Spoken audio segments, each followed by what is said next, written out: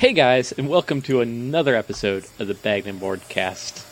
I am hosting this episode for the first time, and my name is Paul, and of course I'm joined by... John? I'm Chris.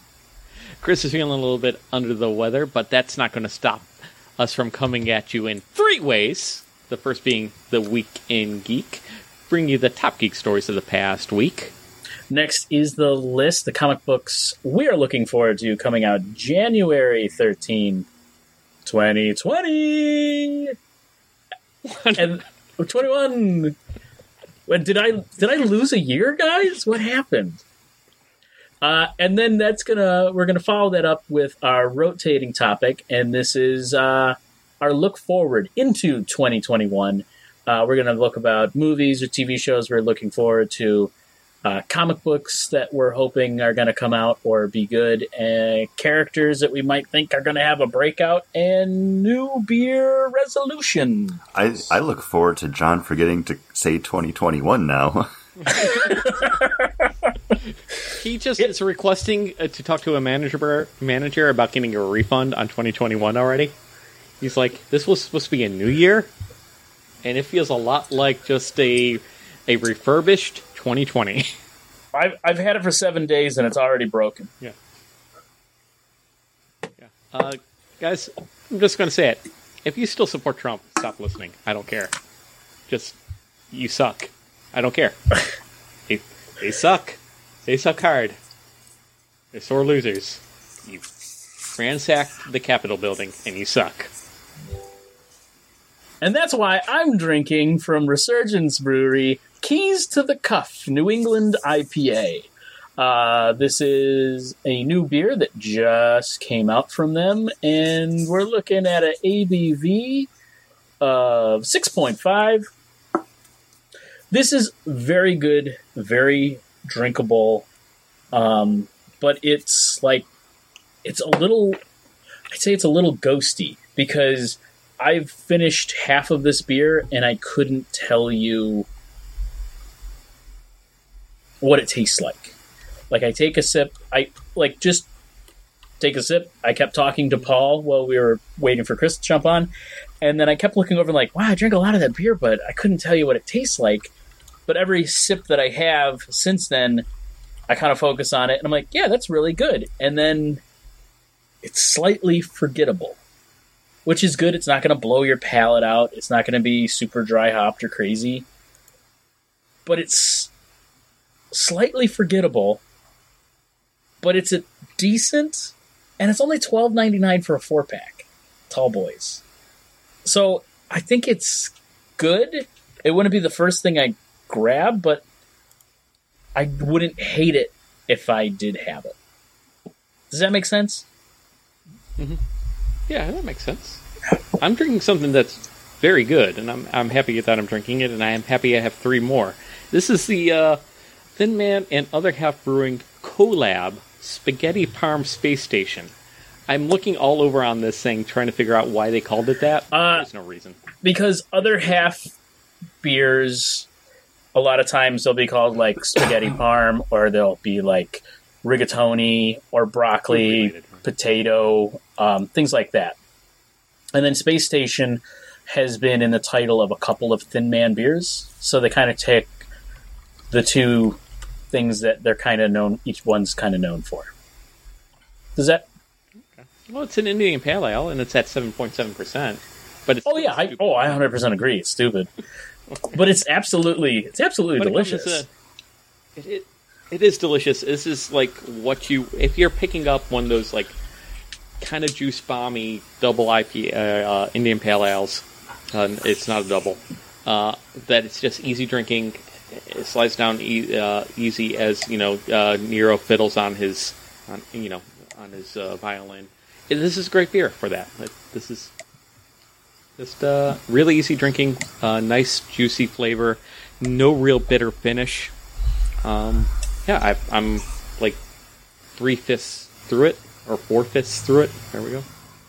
That can't be reduced, right? 4/5. Yep, still not divisible, so that's the correct amount. Yeah, it's I enjoy it quite a bit. All right, so like Paul said up at the front of the show, I've been feeling a little bit under the weather. I'm fine. It's just, I have like a chest cold, so I've been like coughing and hacking, and it's such a forceful cough that then I start gagging because it's just like knocking everything out of me. So I'm trying to take it a little bit lighter. So tonight I'm going to be drinking a few sour beers just because they're lower ABV. And they're full of fruits and vitamins, so they're good for you. Yeah, it makes me strong. But I'm starting off with a new one, and I know I said I was going to be drinking some of those 42 Norths that you sent me, Paul, but the other day I went to my beer store and I actually picked up a new 4-pack from Hidden Springs Ale Works in Tampa, Florida, and this is their Electric Pegasus, and this is a Rainbow Sherbet Berliner Weiss. And the flavors they have listed for it online are blood orange, raspberry, and lime, and then again brewed with milk sugar. And yeah, it definitely has all those notes. It's a good amount of tart to it, but it just kind of makes you pucker a little bit on the sides. I would have liked like a little bit more of like that milk sugar and like a vanilla to give it some more like creaminess on top of that nice fruit tart. But I think the 4-pack of this was like $16.99, and I think this is going to be something I really enjoy. Just have those other 3 cans from hanging out, playing games, reading comics or something, because I think this is a great like warm day porch beer. I don't know about you guys, but it's starting to get warm here again. It's getting into like the 70s again, so yes. Hey, here. We made it. It was a nice high to mid 30s yesterday, and it was pretty nice in Buffalo. It was pretty nice. I mean, but it's been so it has been gloomy. Like it's but been. There's. I went to no the doctor's sunlight. appointment, and I had a flannel shirt on, and I put a vest on, and I was like, "Hey, this is working. I'm not overly hot." yeah, that's comfy. Yeah, you were working it. Ooh, That's a burn on the weather, not on you. thank you. It's only because I complimented you pretty hard before we started recording. Yeah, that's true. That's true. Now I feel indebted. Go ahead, Paul. So, I was just going to try to bring it to the news garden. Yeah, you have the one thing. Chris shared it with you. The one thing. This week we saw the release of Star Wars: The High Republic, with both the comic book being released and also the Flight of the Jedi, the novel from Random House, coming out, written by Charles Soule, also known for writing, the comic books for Star Wars over at Marvel. And also, we had the release of the Marvel comic. What is it called? Just Star Wars: The High Republic, 2021, 1 of 6. Being written by Calvin Scott and art by Irino Anidito. Sorry. Covered by Phil Noto, though. Nice. None of the art's Well, there's like 30 covers for it, obviously, though. right. And later on at the end of the month, there's going to be another book released, and then, this is going to be a high volume worth of publishing initiative that Marvel Comics, Random House, and Disney are doing all together to push this new era of Star Wars. Yeah, the other day, actually, on their YouTube channel, Star Wars released basically it was like an hour-long panel where they had all the different writers from across like the publishing platforms, so comics, the novels, the young adult novels, like the magazines, everything that's going to be supporting the New Republic, kind of come together to talk about what they were doing. They released a little bit of like a teaser trailer, just kind of laying out what the New Republic was going to be, and I watched about half of it, and I'm excited for everything coming out of this. I mean, I won't be able to keep up with everything, but I'm definitely going to be reading the comic. You'll hear us talk about that for our January look back at the end of this month when we get around to doing that. But I'm also intrigued by the novels, too. I don't know if I'm going to have the time to get into them right now, but it's definitely something that I'm going to want to have on my reading list that, when I have some time off and I can just sit around on my porch with, a couple Electric Pegasi. I think it's just Pegasus, yeah, right? Isn't it even a group of? It'd say, "Oh, look at all those Pegasus." Well, I think it was one. I think it was one Pegasus, and there's another word for the type of creature. Like a Pegasus is It's a Pegasus. a rectangle, but a rectangle isn't a square. I know what you're getting at, but I think that. Yeah. Anyways, But I hear I know. Word's book was Friends. Huh? I mean, that could be something we do. I'm not opposed I to did it. already buy it on the Kindle version because it's only Which one? Because there's two actual the only adult one that's novels. out currently is The Light of the Jedi. Okay. Later on, there will be the adult novel called Into the Dark, which is coming out on February 2nd. There are kids' novels, A Test of Courage, which is available right now as you're listening to it, and then also The Great Jedi Rescue, which are more of the younger reader. But something you told us before we started recording is that they're actually going to be doing little mini bites online where they'll be talking about what's been going on. So maybe for the fans like me who want to know but aren't going to be picking up that young adult fiction, I can still keep up with that bigger story, because one of the things that they really did discuss and hit on is, yes, this all takes place in the same canon of stories. Every thing that they're putting out is another piece of the story, but you won't need to read all of it. But if you want to be that completionist, it all does add up. And also, Pegasus is only one. There was only ever one Pegasus. It sprung from the blood of the Gorgon, Medusa. And, yeah. Well, that's a lie, because I have 3 more of these in my refrigerator, so... No, you have a Pegasus. I have a 4-pack of Pegasus, so multiples. and I think... Well, it would be Greek. Okay. Here it is. In the Greek, it would be Pegapod. I don't want a Pegapod, though. Well, a group... Sounds like something dirty you do to a podcast. Oh, Paul, your new spin-off, Pegapod. Pegapod. It's where I review other podcasts. I thought it was...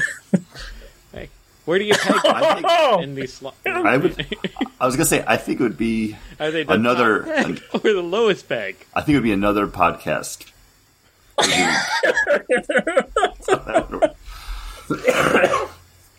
I'm getting the lowest peg. So that's going to take us over to... Okay, we didn't have anything else. That's sad.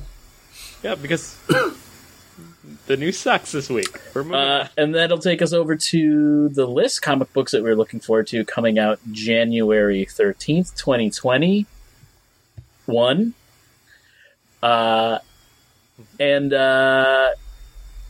Chris, why don't we get you out of the way so you can rest that voice? You're doing to rest it because you just did some talking. No, I can talk about this quick, because I'm looking forward to a number 1 coming out from DC Comics, and this is part of their Future State line. This is actually going to be Robin Eternal, Part 1, written by Megan Fitzmartin, art by Eddie Barrows. We talked about it a little bit last week with our look back about everything that happened with the 5G line from DC Comics, and how it kind of got pseudo-shuttered, turned into Future State, where it's taking different looks at DC Universe, some of them taking place in the future. This one definitely seems to be a little bit more in the now, the DC Universe, or the near future, because it does star Tim Drake and Stephanie Brown, who are going to be, and I quote, fist-flying, skydiving, robot-smashing, fascist-punching adventure that you cannot miss. I've never read anything from Megan Fitzmartin. They credit her as being a writer for Supernatural, so I don't know if they mean the actual TV show that's wrapped up, comic book or series, some of the Supernatural spin-offs. But yeah, I'm always a fan of Tim Drake, and then some Stephanie Brown. So thumbs up. We just got my son a bunch of little Batman figures, and I am forcing him to continue to play with the Tim Drake Red Robin that came in it. So Tim Drake's always doing stuff. I got a 9,000 Batman in this set, but I'm forcing him to play. You need to tell him that that's Uncle Chris's favorite, and he has to respect that Tim Drake. I will. Does he have it? I don't have a Nightwing. I will solve that because at the top set I'm working at currently, they sell those Imagine Necks from Fisher Price, and there's a Nightwing there, and I'm like, oh, I should pick this up. And then, I'm like, oh, he just got this whole set. There isn't a Nightwing. I have 9,000 Batmans. I have 3 Mr. Freezes, which I'm pretty happy about, and each one is different. Yeah. Dude, you have a Mecha. Yeah, the Mecha Freeze is pretty cool. You can abbreviate that by saying you have Mr. Freezes. If you really wanted to. Yeah. But, Paul, are you looking forward to a Batman book? Are you looking forward to a Batman book? To Superman. I am, so I'm going to talk about it because we were just talking about Batman. There you go. And I'm going to pick up Dark Detective, Chapter 1, Grifters. This takes place in the future where the world thought Bruce Wayne is dead. They were wrong. When a sinister paramilitary organization seizes control of Gotham, the original Batman went to put him down. But even the Dark Knight couldn't predict how far this evil force will go. So it sounds like he brings in Grifter to help him. And it's kind of a Grifter wearing a bat suit with a bulletproof vest. I don't know. But it seemed interesting. I liked the cover. So I've never really read anything from Grifter besides when they did the original New 52 and we picked up the Grifter book. Didn't hate it. Everything I know about those Wildstorm characters came from that weird cartoon that was on TBS or USA or something in the early 90s. Yeah. I had a bunch of the Wildcat original comic books. And I also had the toys. I had almost all of them. And Grifter was one of my favorite toys. So I'm always kind of looking for Grifter stuff because I always loved that character. He just was cool looking. Green trench coat, that mask that he wore. I thought it was really cool. The mask, if I see somebody wearing now, I'd be like, come on, that's not an actual mask. It's not actually covering and stopping any kind of breath or vapor from getting out. Stuff. Yeah. But he's someone I always wanted. And when New 52 came out and that Grifter book came out, I was the one who picked it up when we did our draft pick for that. So I don't know. I don't mind Grifter popping up this way. I think it'd be kind of interesting. Do I need it? No. Do I want to like it? Yes. Paul, you're looking forward to a Superman book? Yeah. Ooh, kissy. This is being written by Dan Watters and, who knows? And artist Lila Del Duca. And this actually has Jonathan Kent, who's now Superman, and Yara Flor, Flor, as Wonder Woman, the Brazilian Wonder Woman, which makes sense to me. The Amazon rainforest, the Amazonians, tie it into Brazil. Can these two fledgling heroes put together their differences aside long enough to save the world they have sworn to protect? So apparently Superman is a man of science, and she's a woman of myth. I'm going to take a guess here. I'm going to do a prediction. Yes. Mm-hmm. Yeah. Oh, yes. I believe that prediction will come true. But not at first. Books where, but then yes. Mm-hmm. Yeah, that we're the people that are heroic and are doing good in the world will actually triumph over evil. Is that what makes comic books great? Yes. Oh, so good. Yes, Paul. Okay. Anyone else is good? Sorry, I'm working through things. It's okay, bud. We can do that or dramatic reading. One then the other? We normally do beer. Do we? Yeah, let's do another beer. Yeah. And my next beer also comes from Resurgence, and this is their double dry hopped Sitmo IPA. Their Sitmo is kind of their first New England beer that they were brewing on a regular basis. And 6.5, this is okay. I don't love it. And I don't know if it's because I wasn't like Sitmo was okay, just regular, and then you double dry hopped it, and it didn't do too much to it that I remember. It's not like when they changed the yeast in one of the hops, and they made Surge, which is the same beer as Sitmo, but with different yeast and a different hop. And that beer is really good. This is just okay. It's not bad. It's got a little bitter on the tongue after it sits for a while. It definitely coats your tongue with hop. But if I never drink another one of these, I'd be fine. And if I don't drink the rest of this, I'll also be fine. But it's in front of me, and we're doing a podcast, so I probably will continue to drink it. Because I've done that with even beers that I think are disgusting and hate, so...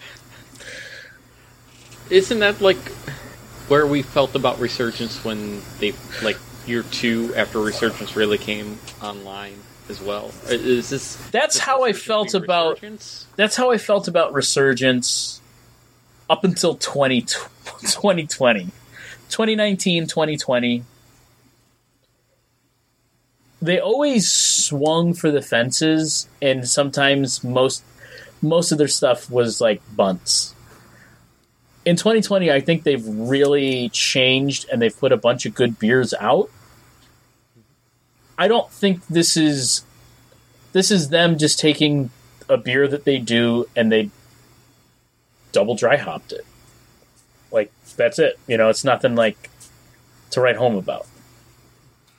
The thing that got me about Resurgence, when they first came out, it was like, oh, this is like the flavors of our town. They have the Sponge Candy Stout, made with real Buffalo sponge candy. They have the Loganberry Wit. Oh, I love going to, like, you know, the local hot dog stand, getting a Loganberry. It was kind of fun that they were drawing from where they came from to make those kind of local flavor beers. And then after we went back and, like, getting them again, it's like, okay, yeah, these beers just aren't that great. Like, it's appreciated that what they're doing, but it sounds like they have kind of branched out. And when we went to Resurgence for my birthday, when I was actually back in Buffalo over a year ago now, because it was 2019, I had a great time there. Like, it was fantastic. So I think that was definitely like an eye-opening experience for me, based off of how they had been just when they had that smaller Niagara Street facility where, you know, you would get some beers, shell some nuts, play some cornhole outside. I think they've come a long way, and I do look forward to, you know, getting back there again and seeing what else that they've done. Yeah, I think a lot of the Buffalo breweries they've all had a lot of growing pains, and are all kind of coming around to figuring out what it is to be a brewery in a town with a bunch of other breweries, but also how to put their beers to market. Everybody's had that kind of learning. The people who probably are still trying to figure it out is 12 Gates, but Resurgence in 2020 really figured it out that we got this place, we can brew small batches, we can come up with fun names and put stuff out.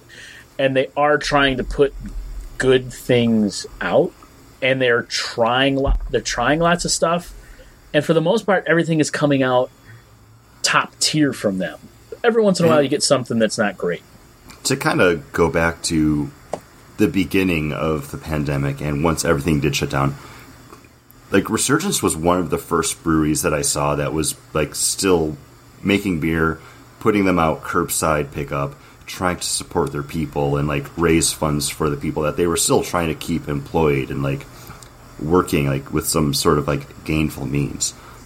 And I think that's just still really cool that they were trying to work with what they had when nobody knew what was going to be happening the next day. And then I did see other local, when I say local, living in Florida, but local, like, Buffalo breweries, like Community Beer Works, start doing more stuff too, where it's like, hey, like, we're canning this today, come get it. And then they were doing stuff where it's like, oh, we'll be at this restaurant tonight, come get, like, a meal to go with, like, a 4-pack of beer for, like, $30. Like, I loved that.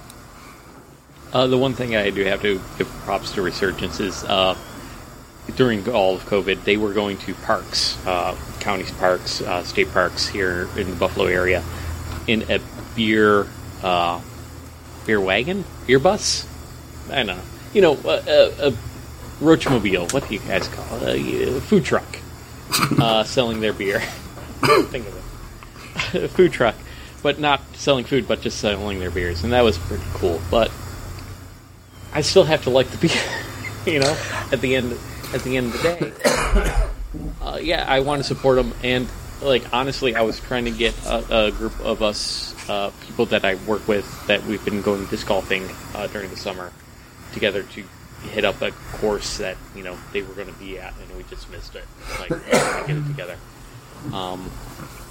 But yeah, I hope they continue doing that even after COVID, selling their beers at these parks, because I like to drink and play disc golf. So, real easy. Paul, who makes your beer? Is my first question.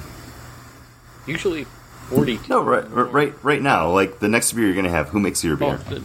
You know what? This is a local brewery that I don't give much choice or much, woo, let's do it, to.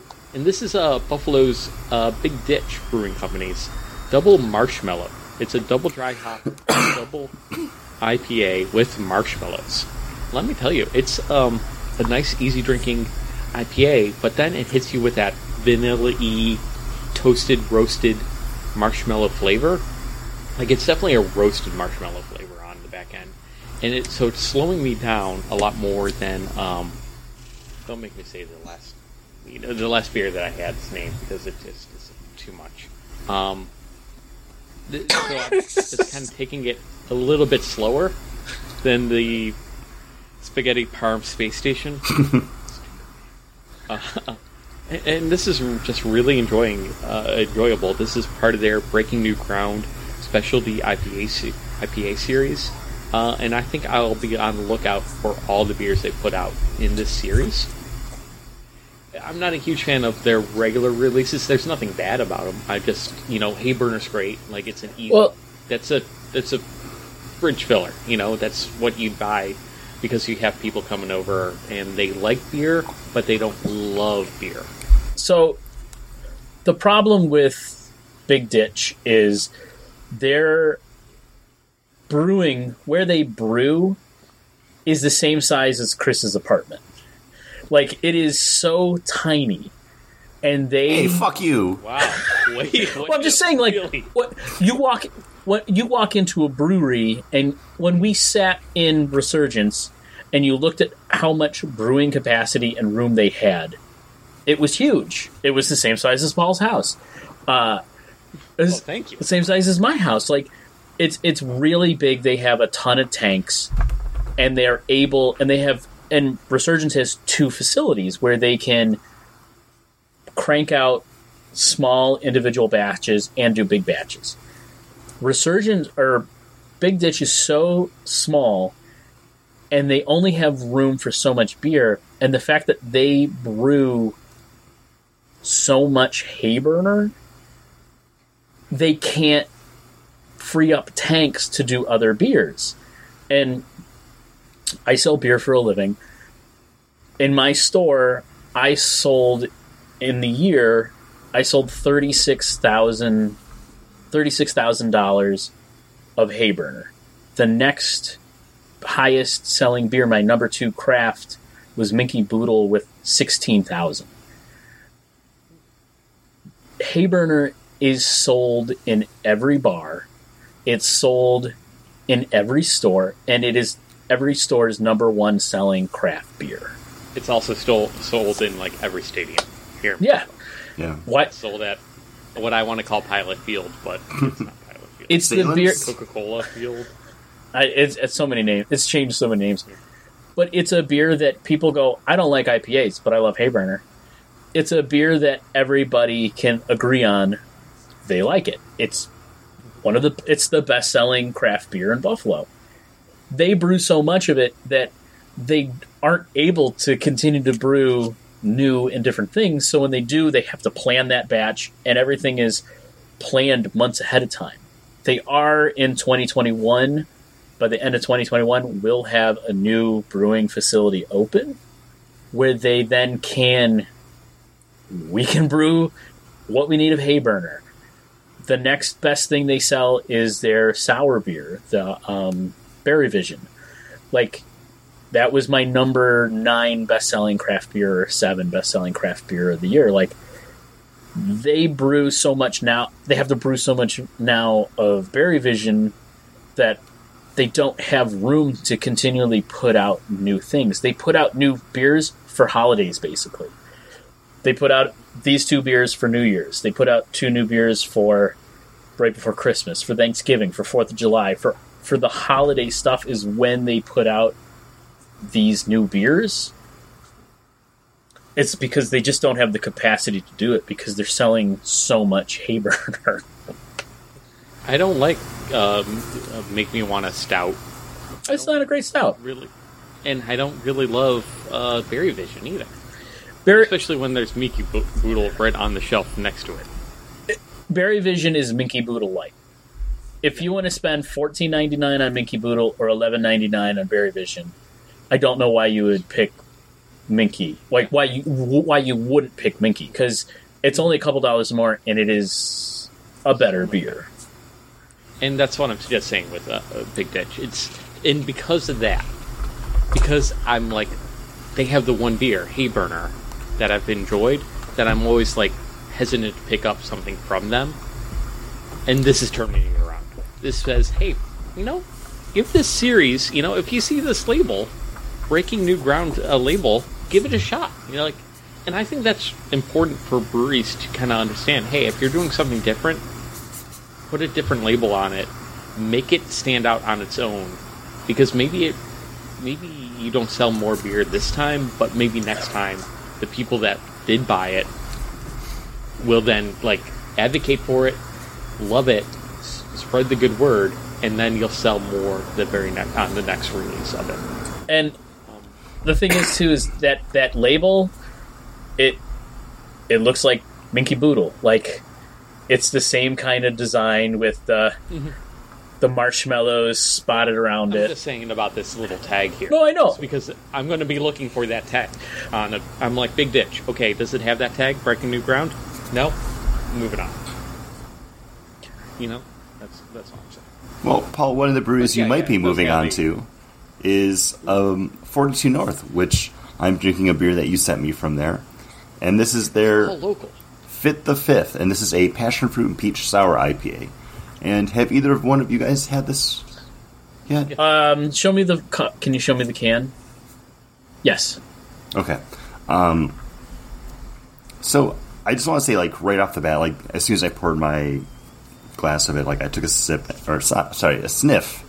and I was like, oh, okay, there's that peach, there's that passion fruit, and then I took a sip, and I was like, okay, there's a little bit of a funkiness to this, and at first I thought well, maybe it just didn't travel well, but then I took another sniff because I'm like, no, this smells fantastic, nothing smells off about this, and then I read the sign of the can, which I will now read to you, both my friends, and then to the listeners, who are also my friends, but they're not super friends because they haven't sent us beer. Except for the few that have. And for the few that have, hey, thank you. And to the rest of you that haven't, please do. But yeah, so, side of the can, we're celebrating 5 years of brewing local beers inspired by her favorite styles from around the world and beyond. Fit the Fifth is a cocktail-inspired hazy IPA brewed with pan-galactic-sized amounts of Azacca, Cashmere, Rakau hops, packed with peach and passion fruit. You got me up to here. And then it says, made with cashew milk from our friends at Elmhurst 1925, vanilla and a touch of lactose for an incredibly smooth early fall sipper. And I think it's that cashew milk that just kind of muddies things down a little bit. Because yes, I do get that passion fruit and that peach on it, and then the fact that it is a sour IPA, I get that kind of nice. I always refer to it as that grassy kind of malt, but I'm sure it's the hops that it's brewed with. But I think it's just that cashew that's kind of like a weird little twinge in the middle of the flavor that kind of throws me off from really loving this beer. I really enjoyed both the Fifth of Fifth, right, and also the other one. The one that was just the sour. Yeah. Because we had those both, I think, at the same time, Paul, on the show back in the summer. And I remember liking the straight sour better than the sour IPA. But I still enjoyed the sour IPA. I was glad it only had a can of it. I am wondering, because you didn't mention the cashew nut, if a person with a nut allergy would have that that condition agitated by this, or if the brewing process and what they actually abstract doesn't actually hit it.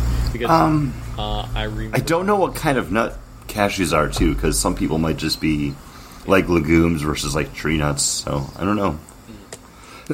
Somebody I work with, I'm like, oh yeah, I really liked it, and they looked it up and they're like, oh, it has cashew nuts. I don't think I should drink it. And I'm like, but it's like made of the because I was trying to think of the milk lactose, and it's like, okay, they're taking like one specific part, but I don't know. I'm not a food scientist, a dietitian, a nutritionist. Yeah, but to make cashew milk, you grind up cashews.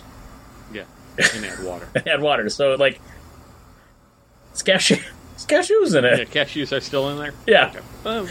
And I imagine I still don't think I'm drinking a marshmallow when I'm drinking this double marshmallow. But though. it's usually aged on marshmallows, so it's still going to be picking up. So depending on the type of marshmallows, like some people that are vegan or eat halal, might not be able to have that. Well, if you're halal, you wouldn't be able to drink it anyways because it's alcohol. But because it has been aged on a marshmallow, the dietary restrictions, I understand people that have them or choose to live their life away, but hats off to you, because that's a lot of work. But yeah. And now, try not to die, Paul. Try not to. Well, he's coughing. He's coughing to death. Oh, I'm sorry, Chris. I forgot it was you that was drinking it. I thought it was John, so I was trying to segue it over to John. So let's. But I just wanted to say thank you for sending this. I sound a little bit negative. I wasn't. I'm already finished with it. I did like this. It's just that cashew, it adds a little something weird to it. I'm not sure that I like it, but I must have, because I drank that pretty quick. What's really weird about 42 North is that's not the only beer that they use a nut milk replacement. So I'm thinking they're trying to get away from the lactose. They're trying to be vegan or something like that in order. It just seems weird to me, because that's the only brewery that I've seen add cashew milk or almond milk, or because even their this holiday season they had Never Goes Bad, I think they called it, and it was a fruit cake sour, and it had a nut milk in it as well. So maybe it's just them trying not to use lactose in their beers. I mean, that's possible. It could also just be they were just looking to branch out, try something different, because, like you said, nobody else has done anything like that. So maybe it can work different. I mean, the probably nobody candy bar inspired stout from Sideward is brewed with almond, and yeah, that makes sense. It's almond, coconut, chocolate. Those flavors work together. It gives people some sort of joy that might be almond shaped. Yeah. EJ connection. Yeah.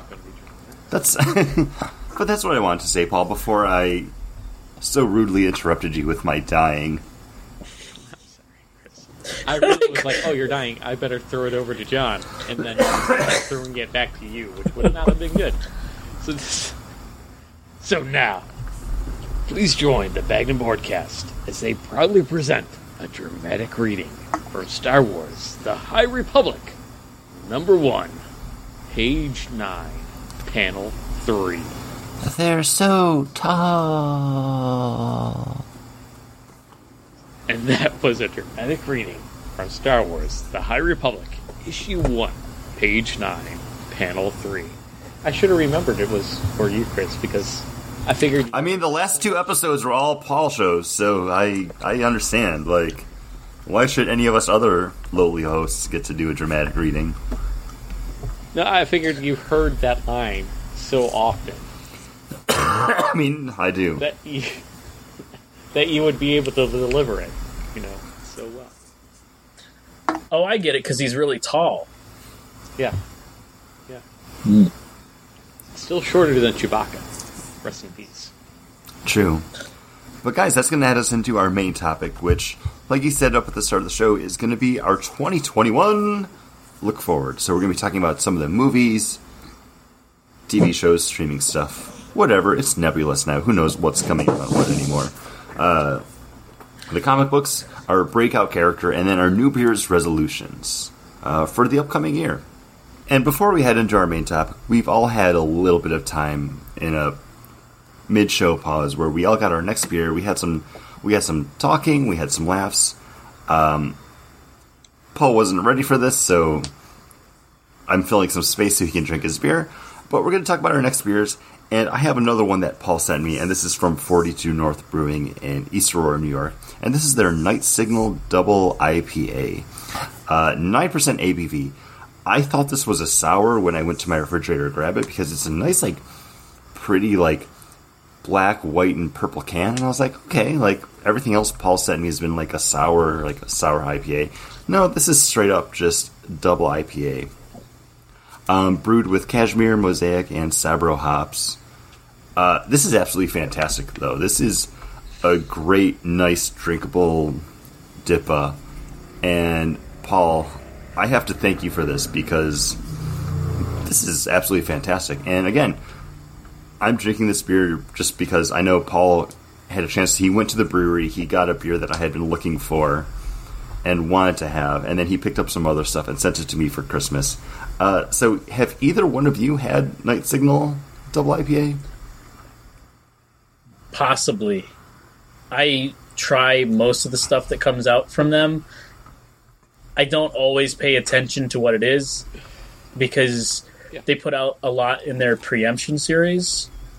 So I usually bring one home, and they've done... I probably had this maybe a year ago and never went back to it because they rebrewed it. But I know the hops that, Cashmere, Saburo, those are, especially the Saburo, it's one of my favorite hops right now. So it's one of the big ones right now. I have had it, and I do really enjoy it. It's,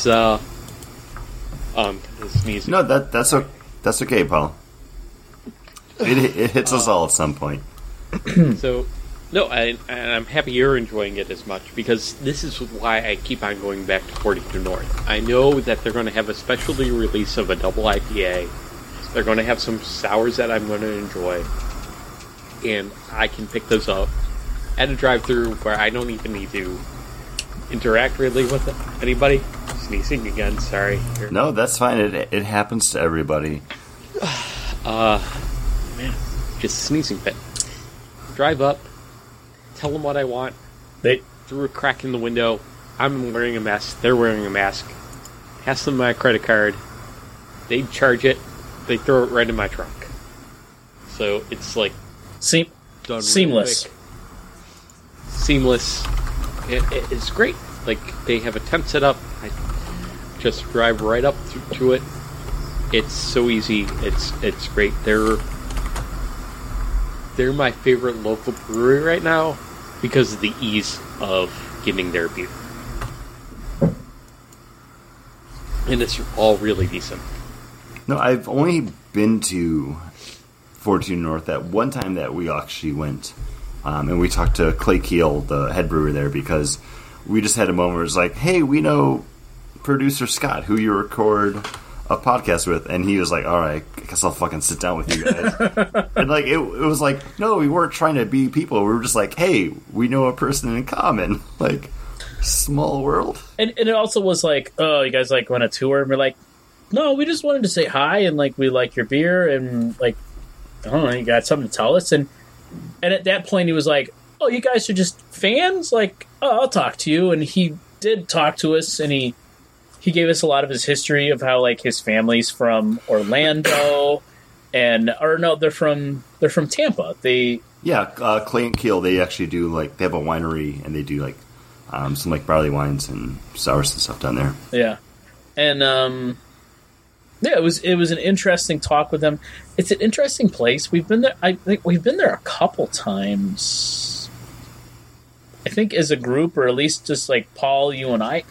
I've gone there a couple times. I've been there probably more times than you have. Because I moved to the other side of the state. And also, it's in East Aurora. There is a beer garden that dogs are allowed in. Not that we brought ampersand there, but Ken and I have sat out at the beer garden during the summers. And you've gone... East Aurora is just one of those nice walkable towns, and also you can go to the Roycroft, like, historical area, and then I'm like, if we're going there, I'm going to go to 14 North and get a beer. Because after all that kind of, oh, look at the arts and crafts motif of this, and I'm like, okay, cool. Can we get a beer now? Like, I'm sorry. And what's the place that has the really good wings? Barbell. That I've never been to? Barbell. Were you with us? I know Chris was there when we met Lisa there with her softball team, and then she acted really weird because she was having an affair with that guy. I do not remember this. I was there, and I was excited to finally try their wings, and then all that was happening. So guess what? We didn't get the wings. I've gone back. They're really good wings. You should stop and get wings there, Paul. I have not gone back because it's always been crowded. It's always crowded. And even pre-COVID, Kate and I hate crowds. Yeah, but you can order wings and just eat them in your car. I know, and that's what I need to do. And there's also Barbell's opened up a second one. The second Barbell I hear is not as good, Paul. Sorry, everyone. A little Buffalo talk. Second Barbell, not as good as original Barbell. Hey. It's good to know. People watch travel videos just for this kind of information. Yeah. So, so go to the first Barbell down in East Aurora. Order ahead. Reserve your seats. It does get crowded at all times. No matter, you're like, oh, it's a Thursday. Nobody has off on a Thursday. And I'm going to go during lunch. Freaking crowded. Like, every time Kate and I try to eat at Barbell, crowded, can't get a seat, or it's such a small place, like, even if you can get a seat, you're, like, on top of somebody else. And allegedly having an affair. Yeah. Paul, John, didn't you talk about your peanut butter and jelly? Not yet. I was going to say, do you have another local guy? Paul, or what are you drinking? Did I not talk about the Chino from 43 North? No, not yet. And I also picked up for Chris, and I am drinking right now because it's so easy to pick up beer for them. This is also a wide release. Chris will probably be talking about it hopefully on the show soon, maybe not. But this is a beer with a label done by, does it say? So the artwork and the story behind this beer was done by Graham Nolan, who is a comic book artist based out of Buffalo, New York. And you might not know his name, but his significant contribution to the comic book world is he was actually the co-creator of Batman villain Bane. Sorry. So therefore, I shall read this. Because I was Bane. That's right. Back during I'm not going to do that. The Batman Nightfall arc. So yeah, Graham Nolan, co-creator of Bane, he's doing another comic book that actually outlines the story of the Chinu, which is almost like a Yeti, like Bigfoot type, like urban myth monster, with like a local comic book imprint. But they teamed up with 42 North Brewing to do the Chinu brew in support of it. Compass Promise. Compass. Oh my goodness, I'm sorry, people. A lot. Compass Comics. And pair this beer with a copy of The Chino, which is a cryptid from Compass Comics. And this beer has Chinook hops complemented by blackberry and cherries with notes of chocolate and vanilla and dark stone fruit. So, Paul, I've drank 2 of these so far, so I can still talk about it even though I don't have it in front of me. Yeah, this is a really nice, deep and rich Imperial Stout. Like, if I didn't read that there was supposed to be blackberries and cherries in there, but I do get a lot of that pitted fruit, that dark, rich. I'm going to feel lame, but I'm going to say richness from those fruits within this Imperial Stout. Like, is it the straightforward boom? Give me that malty, dark richness of an Imperial Stout? No, but is it a fruited Imperial Stout? Yes, and it's enjoyable. Do I like Red Army more? Maybe. See, but this is really good. This is a really good dark beer to go along with the dark times we're all living in. See, we are in the dark universe. You brought up a good point because the 42 North Russian Imperial Stout is one of my favorite beers that they make. And I think I would probably take this over that just because it does have that nice kind of like, again, like that dark, like pitted fruit sweetness, but it's not overpowering of just like that dark, like roasty Imperial stoutness of it. I really enjoy this beer, and I think it's great that it popped up on my radar just because it was a beer done from like a local brewery by a local comic book artist. And I was like, oh, that's like totally in our wheelhouse. Like, that should be a thing that we talk about, right? And it's great that it's also a really good beer. It is a really good beer. It's not... If you see this out on the store anywhere, I suggest you pick it up if you enjoy, like, big, dark beers. It's enjoyable. It's good. But, I don't know. Maybe I just have an affinity for that. Well, I mean, there's going to be a difference between an Imperial Stout with stone fruit added to it and a Russian Imperial. Like, it's like you said earlier, yes, they're both stouts, but they're completely different stouts. Yeah. And I can understand being more in favor of a Russian Imperial, but also a Russian Imperial Stout is like the only one I have on my shelves right now is Old Rasputin. Like, it's a dying style, and I think most of that is because of the uneducated beer drinkers that are out there that want something that doesn't taste like a stout that has a lot more going on, which is going to probably take me into like my beer, but it definitely is a dying style, much like Scotch ales, much like barley wines, much like Irish Reds. Like, if you want an Irish Red, you gotta wait till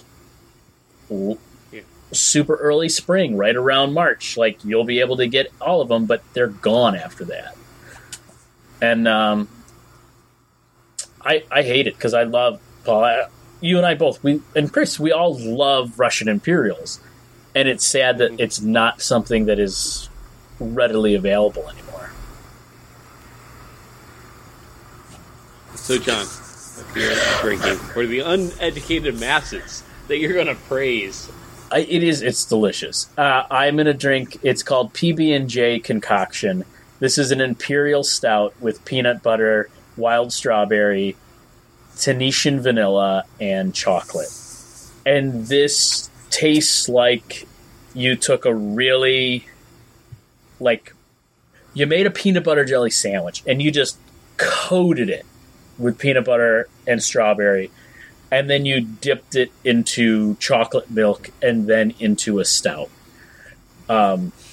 You get all those flavors. The peanut butter is definitely there on the nose, and you get that peanut butteriness right away, and then it goes very kind of nice strawberry.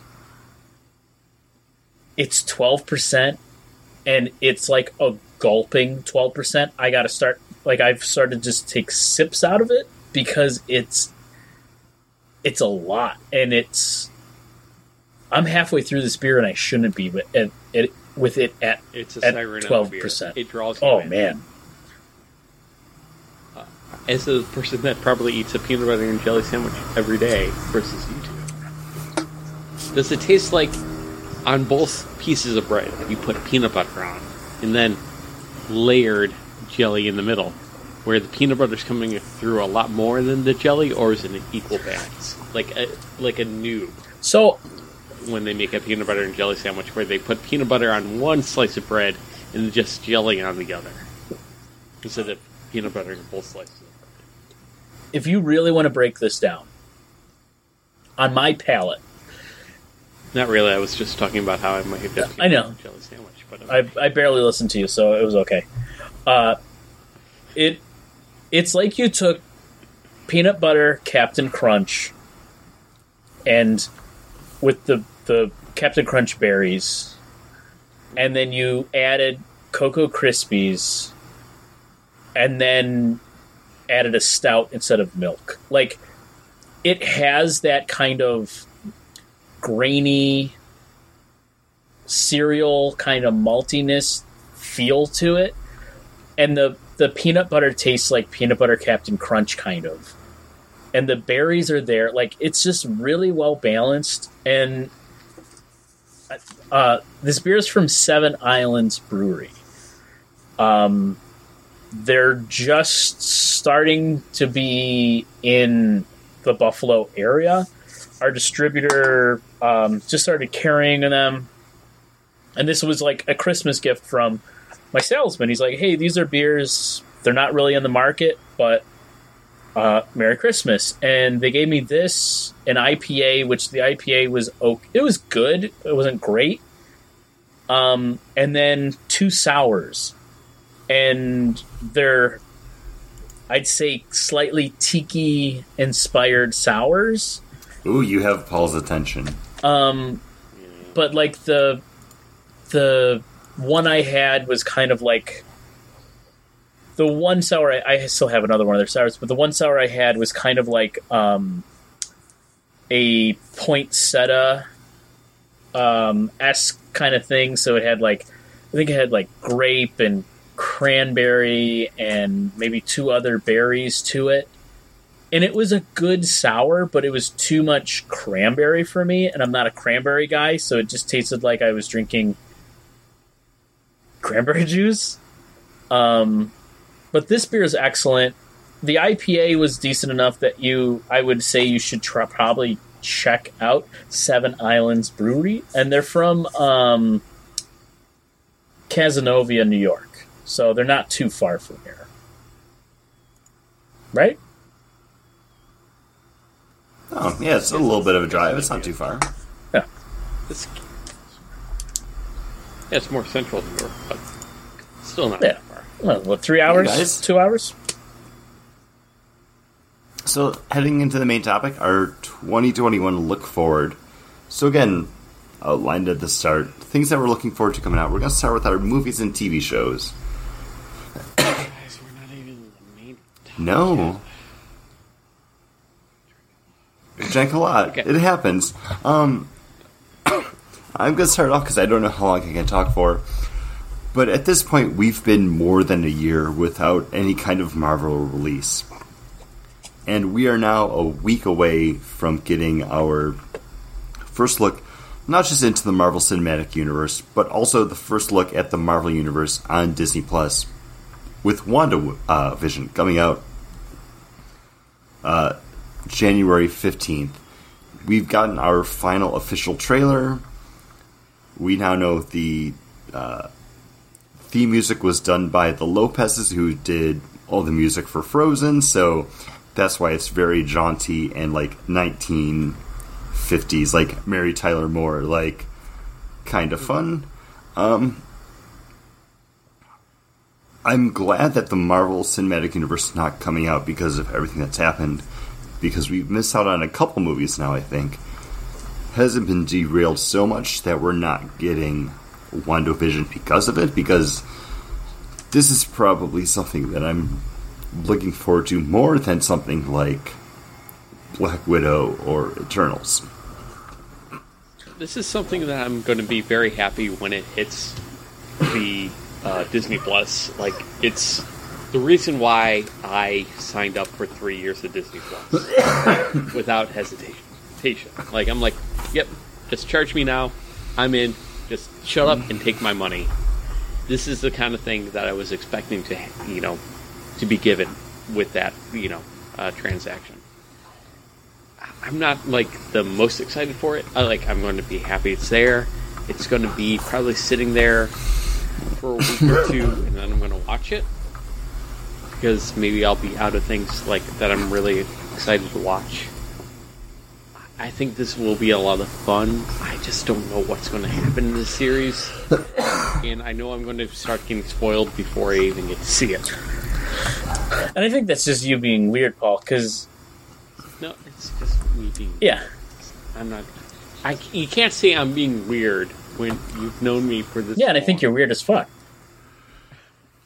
You're a weird dude. Paul, you're a weird dude. Are you not a weird dude? I thought I'm just who I Yeah, which am. is a weird... Which is a And I am weird normal fucking dude. It's normal for who I am. See, because now this is my, appointment viewing, where Mandalorian used to be. The days that this launches, I will be home watching that next episode because I gotta get that Marvel fix in. This is... And even with Mandalorian, the last 3 episodes, I was like, I gotta wait. Things are happening in it. I hear it's pretty sad, things are going to go a little sideways. I gotta hear that it comes back and there's a hopeful ending before I can go back to it. Partly because of what's happening in my life. And Grogu, I'm sorry, he's a pet. For all intents and purposes. I know he's a sentient being and all that jazz, but in the show, he's a pet. And I'm dealing with having to say goodbye to my own dog. So, I didn't want to watch something where it could turn out where that, the pet of the show would die. So, WandaVision, what's going to happen in it? I don't know. I'm excited for it, but I'm also kind of hesitant about it because it's about a spouse or a loved one dying and dealing with that grief. I don't know if I'm ready for that.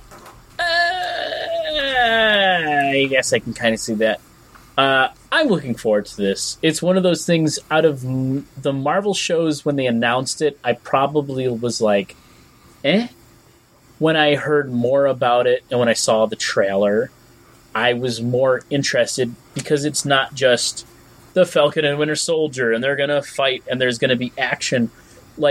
This is going to be probably next to Loki, one of the really more interesting things that they're doing. It's not just, hey, I'm a superhero, I'm going to punch.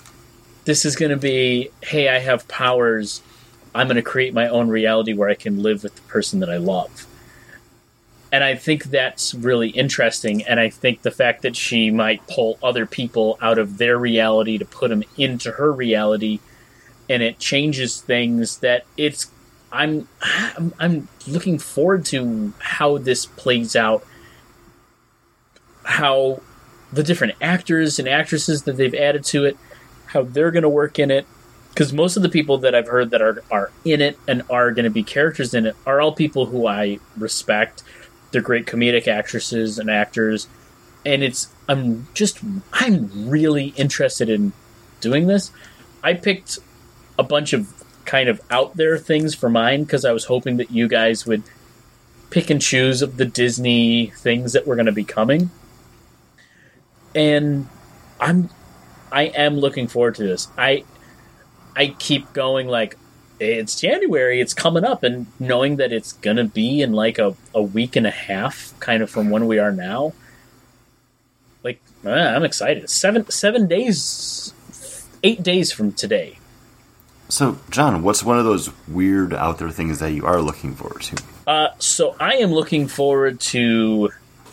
It is called The Last Night in Soho, and this is Edgar Wright's new film, and this is going to be a horror thriller, or a thriller mystery horror film that he's done, which is about a young girl who's passionate about fashion design and is mysteriously able to enter the 1960s, where she encounters her idol, a dazzling wannabe singer. But in the 60s London, it's not what it seems, and time seems to fall apart with shady consequences. And thank you, IMDb. Right? Yes. I literally just searched for it, and that's exactly what it pops up. It's all I know is that this movie's never coming out because Edgar Wright already did his Cornetto trilogy, so therefore he's done, and there are no movies. Yeah, but we also got something like Scott Pilgrim, which was absolutely fantastic. And Baby Driver. I really enjoyed Baby Driver. So this stars Anya Taylor-Joy, who was the lead in The Queen's Gambit. She was also in The Witch from 2015. Matt Smith, Terrence Stamp, the twin brothers, the Felt brothers, who were in the Harry Potter movies as the Weasley twins. It also stars Diana Rigg, who you would know. I believe she's from the Avengers, who just recently passed away. And there was somebody else who was famous in this. I don't see him. Edgar Wright taking a step more into horror, kind of in a 60s pop horror thriller. I'm interested in seeing this. He's one of those people who, when he attaches to a project, I haven't been disappointed by any film that he's made. I think the one that is probably towards the bottom of the movies that he's made is the End of the World, which I still really like and I still think is a really good film, but that's towards his bottom, and he's going to do a 60s thriller horror. Yeah, I'm kind of interested. I feel like it's going to be Dario Argento-esque with his own twist with English kind of pop films. Like, I think it's going to be really good. I picked this over Wes Anderson's new movie. And I haven't even gotten a trailer for this one. I've gotten a trailer for Wes Anderson. So.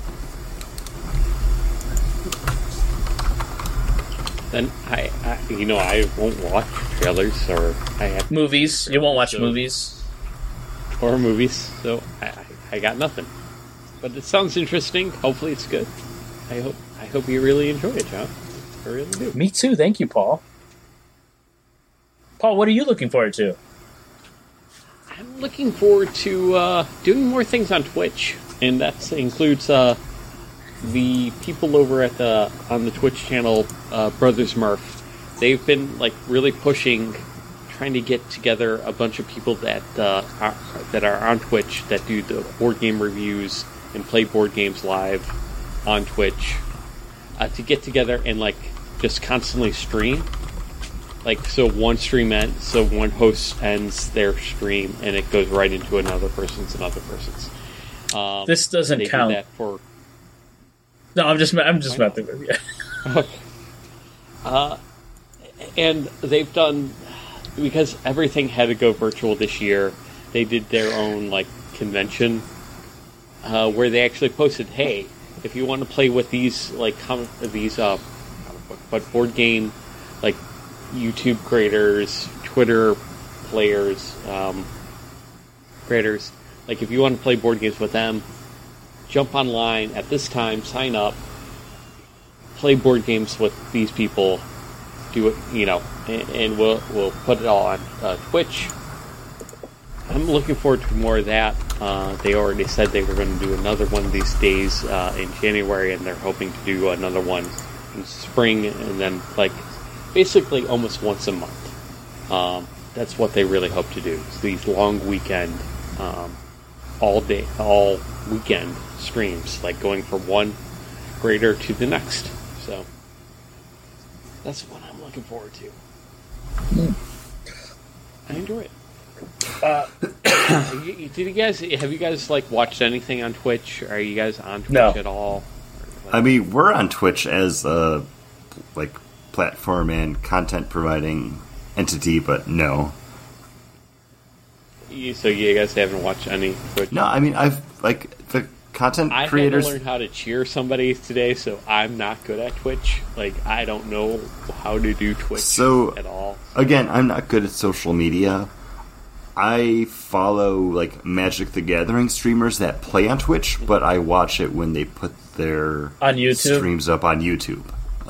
I think that might have been how I watched a couple things on YouTube from a couple video gamer people that I followed. Or you kind of have those things where you're like, oh, I'll watch these clips for a week and then I don't need to watch these anymore. But yeah, I'm not a Twitcher. I'm not a pegger. Well, get that. Forgot what it's called at the end of Peggle. When you get the it's been too long since I've played it. But what I am is a horror movie fan, and in 2018 when we did our yearly look back, and probably in 2017 when we did our yearly look forward to the Halloween movie that was a direct sequel to John Carpenter's original one, was my thing I was looking forward to, probably, but I do know it was one of my favorite movies of that year. And the sequel is going to come out in 2021. I believe it was Halloween Kills? Halloween Kills. Okay, I couldn't remember the name of it because I have not heard anything about this movie in a year, probably. Yeah, because I'm pretty sure it was supposed to come out in 2020. Right now it's saying 2021. It was... the Halloween that they put out was exceptional. It really was superb. They understood the character. They understood what they were doing with it. And they made what makes the most sense as a direct sequel to that original 30 years later. So when they said they're going to actually make this a trilogy, I was a little hesitant about it, but the fact that it is David Gordon Green, and it is him coming back to write this, and they worked on it with Danny McBride, who co-wrote it, with a couple other people. I'm interested to see where this goes.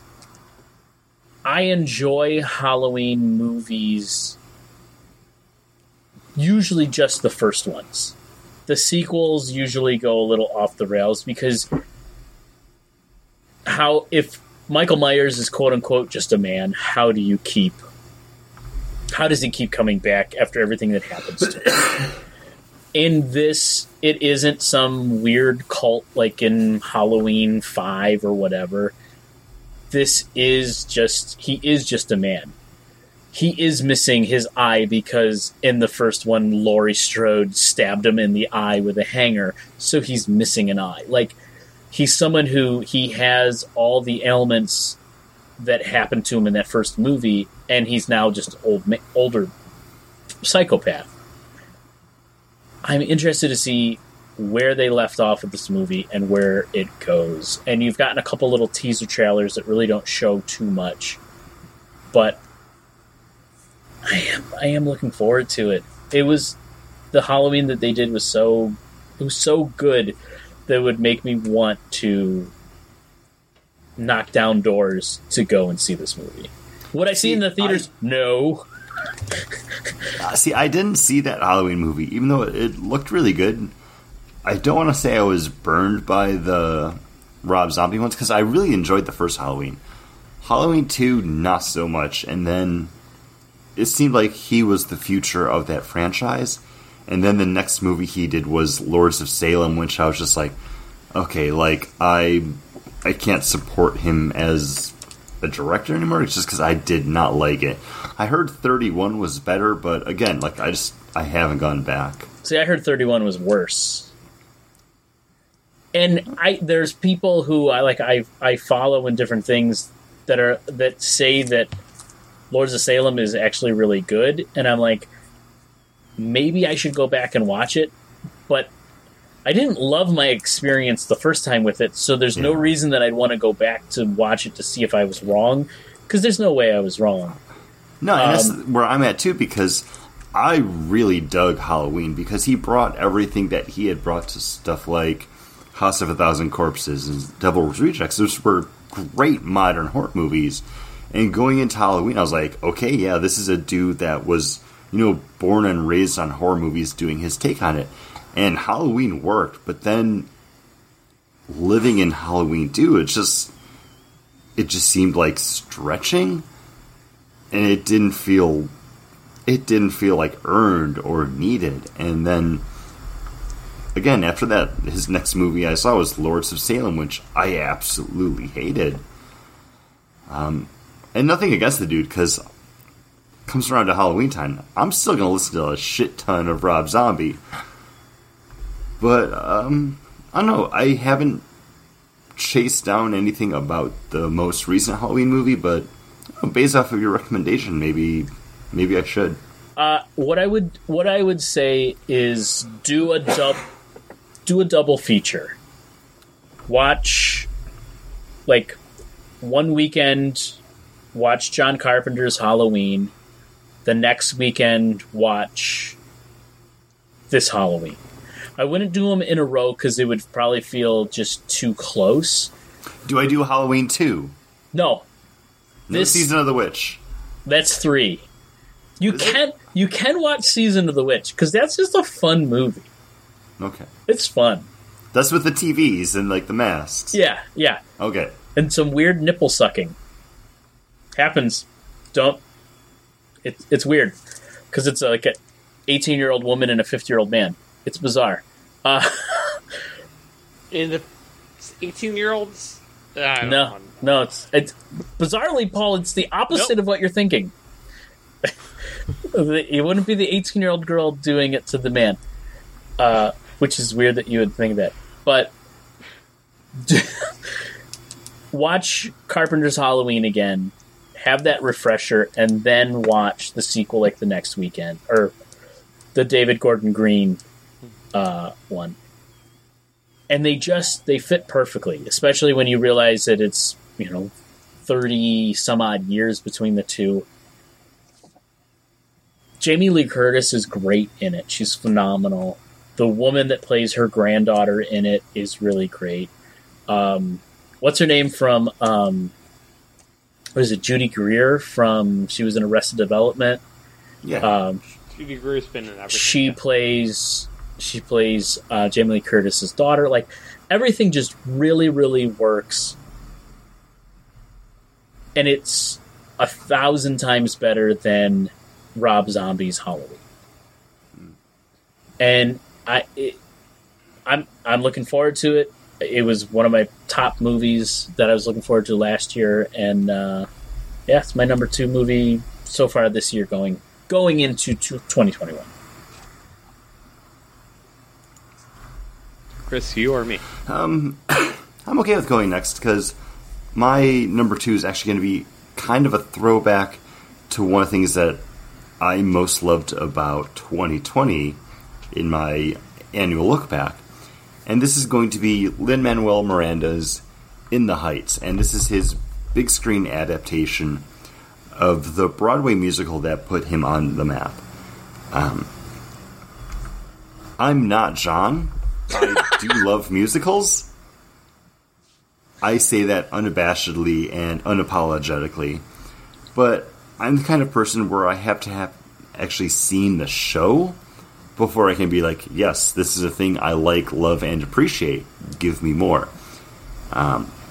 And that's kind of what kept me from getting into Hamilton before it came out, because I had heard so much stuff about it, and I avoided everything, even though I could just listen to the soundtrack, which is basically the entire show.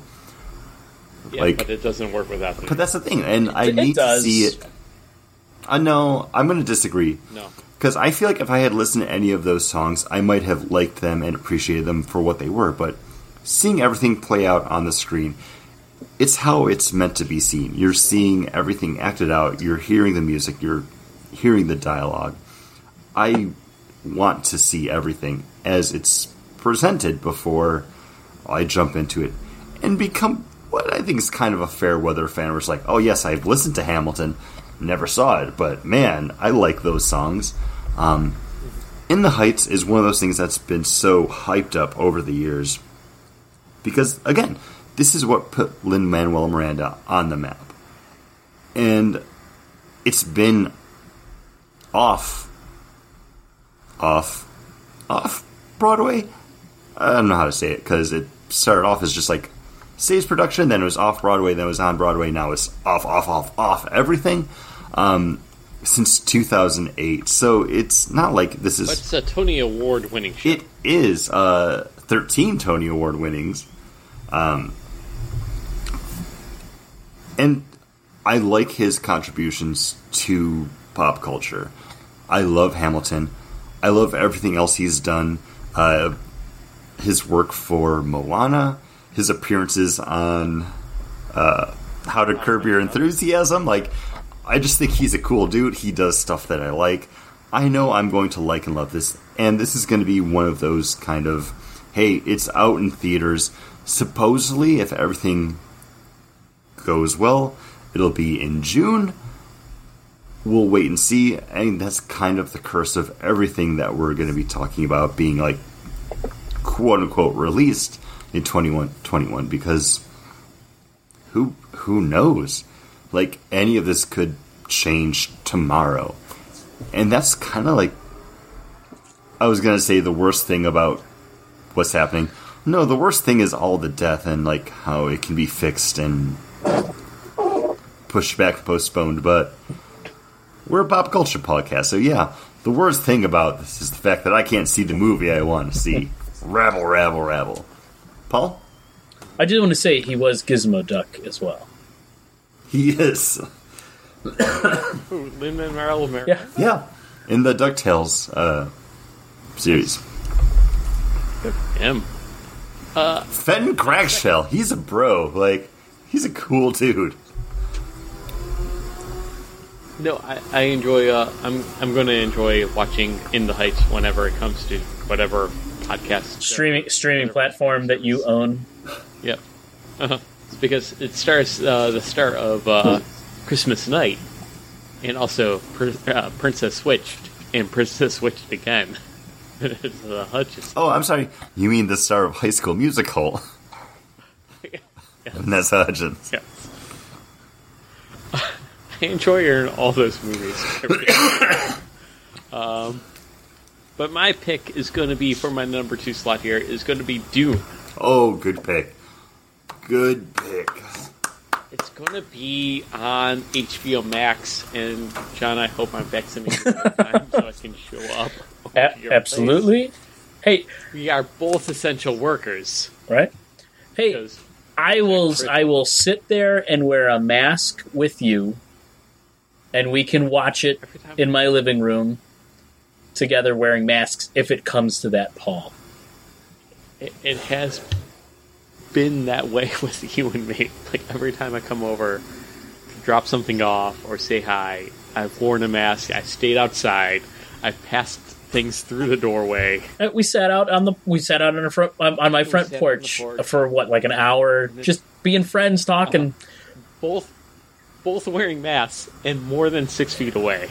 Like, and with my, because I could not stand the thought of me spreading something to somebody. And my son would not go inside. He had to run around the porch with us. So, yeah.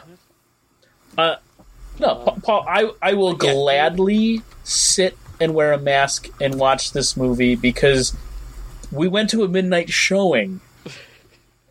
Oh, so long. I was so tired by the end of it. I was so like, he kept on saying the sleeper must awake, and I kept on saying, no, the sleeper must stay asleep. I am tired. Like, it was the old 1970s, like, early 1990s version of Dune. It was 1965. No, it was after Star Wars.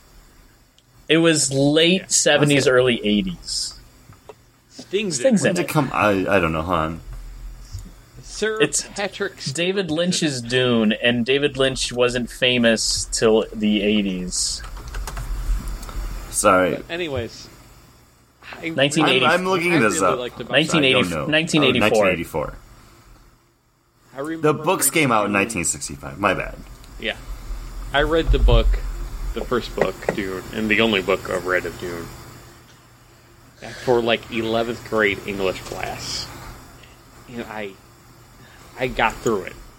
Because I'm like, oh, this is such an analog. It's such a, like, it's just so ham-fisted. Like, this is the Middle East, and this is the problems of the Middle East, and... Wait, you mean the spice is oil? Yeah. And What? even as an grader, Boom! Mind blown. exactly.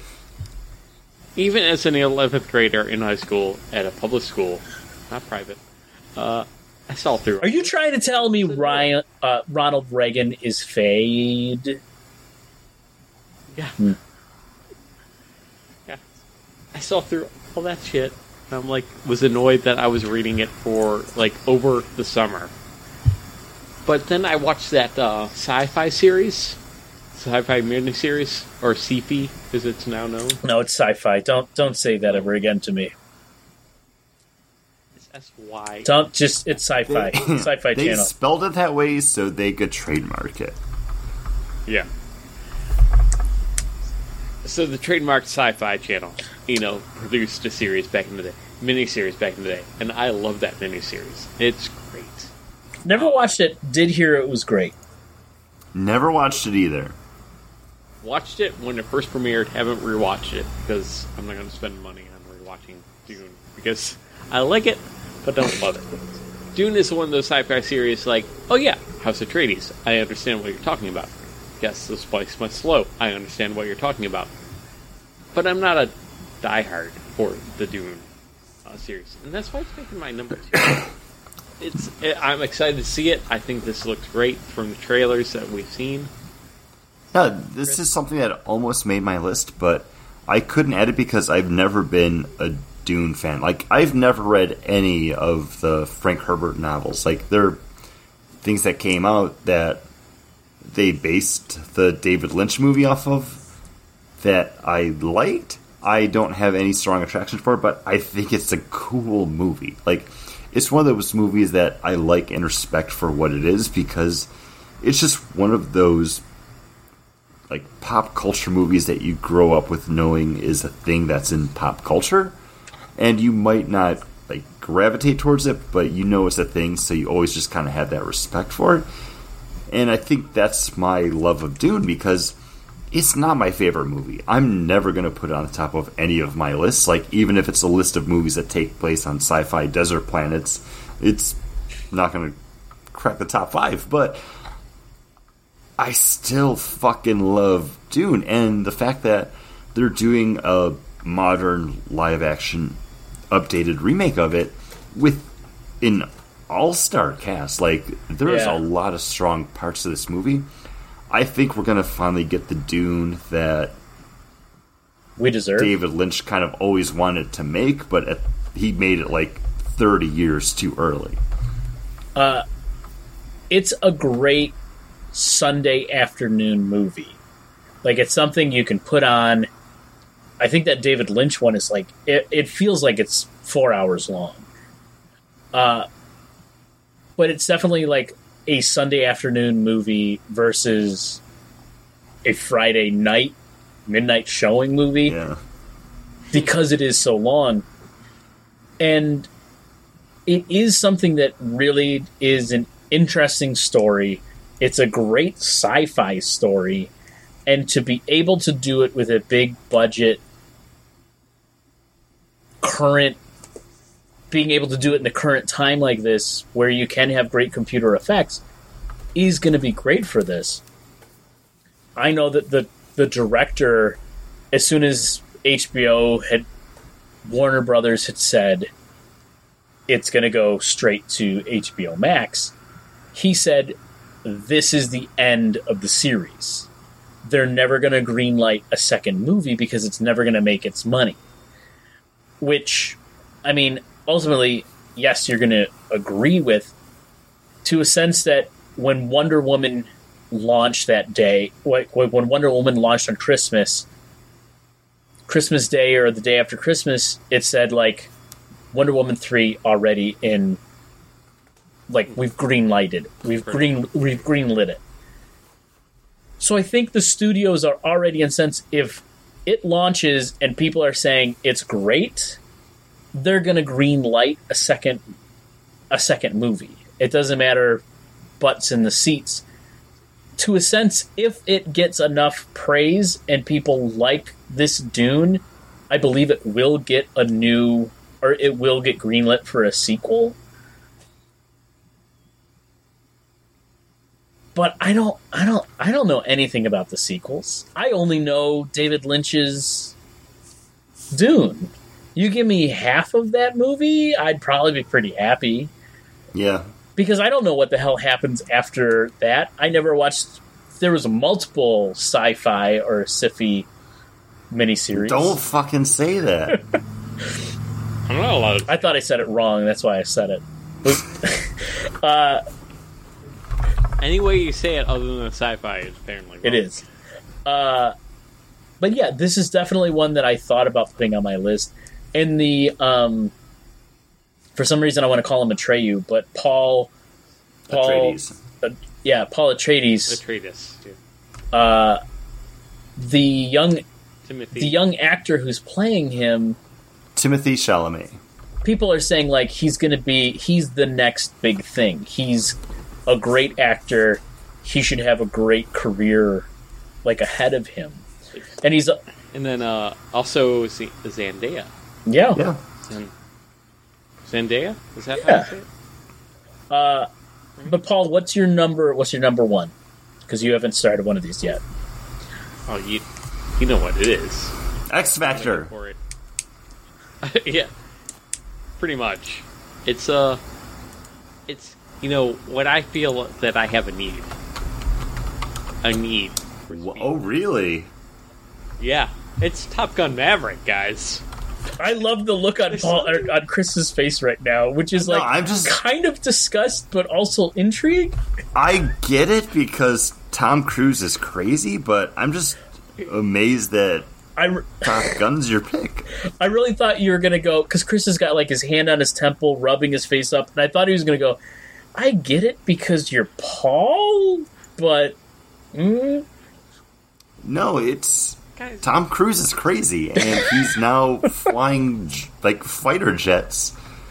So, why not? Because... he spent hours and hours learning how to fly a fighter jet, because he spent hours and hours learning how to fly a helicopter to do his own stunts. I know Tom Cruise is crazy. I understand it. But Top Gun, like, when I rewatched it, and we talked about it on podcast not that many episodes ago, like, it is a great movie. I'm sorry. It is just so 80s. It's very 80s. There's just give me those, like, flight simulation, like, oh, we're going out, and you gotta, out ace each other. It's so good. Whose favorite Christmas song isn't the Snoopy song where he's fighting the Red Baron? I don't know that song. Right? You know that song. Can you... Those Christmas bells, ringing through the land. I don't know. I don't know that song. Chris shook his head. He doesn't know that song either. You mentioned, like Peanuts song, like, where I go and there's no words to it, so I'm just gonna do, like, the melody, the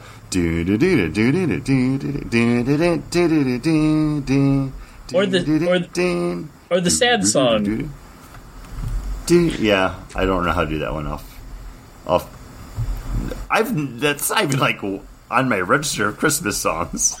Yeah, I don't know. Chris, dogfighting is Michael Vick over here. best part of it's the best part of Star Wars. Best part of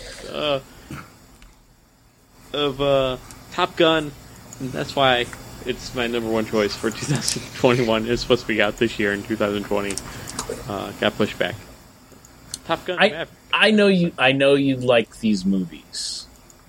Like I know that you've been looking forward to this because you and I have had the conversation and we've talked about it, and I know that.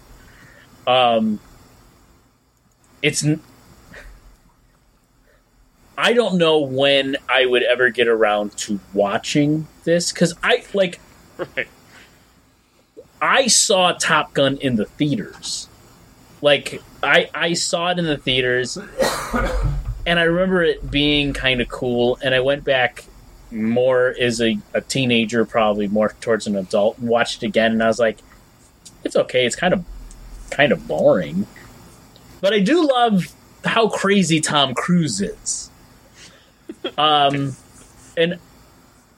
not to derail things, but like my favorite thing I've heard about Tom Cruise is Matt Damon met Tom Cruise at a party, and Matt Damon wanted to do some stunt in one of the Bourne movies, and they wouldn't allow him to do it. And then he watched Mission Impossible movies, and like Tom Cruise does his own crazy stunts in that.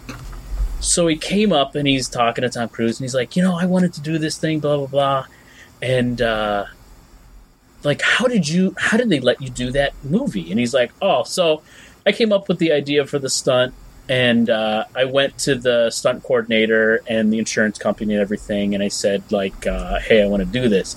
And the stunt coordinator said no, and the insurance company said no, and I said, no, I really want to do it, and they said no, and I said, you guys should really let me do it, and they said no, and he's like, so I got a new stunt coordinator and I got a new insurance company. Like, like that's how I got to do that stunt. I was like, Pretty much the only reason he's allowed to do that stuff is because he's now the producer of every movie that he's in, so he's putting up like all of the money for it. So the only person that's out anything if he like runs off the top of a building is Tom Cruise. Yeah, and the guy jumped off a building and landed on another one, shattered his ankle, climbed up it, and then continued running to finish the scene. Like, it didn't stop him. Possible Fallout. Great. That's the thing. After Katie Holmes leaves you... Have you seen these movies? They're so good. That's the thing. After Katie Holmes leaves you, you just need to do whatever you need to do to feel alive. Like, apparently that's jumping off buildings, flying jet planes. Dawson knew what was up. Being tethered to a plane as it takes off and on the outside of a plane. Yeah. Free climbing a building in Dubai. Chris, you're number 2. My number 2, I think, is Wait, I just did my number 1. Oh, I'm sorry. You're number 1, Chris. Sorry. Number 1. A movie that I'm really looking forward to, just based off of nostalgia, and then kind of a letdown over what we got before. Supposedly coming out in July, but this is going to be Ghostbusters Afterlife. Directed by Jason Reitman, son of Ivan Reitman, who did the original first 2 Ghostbusters movie.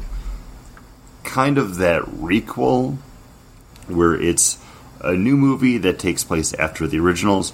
We're pretending the 2016 movie doesn't exist because people didn't like it. I didn't like it. It wasn't terrible.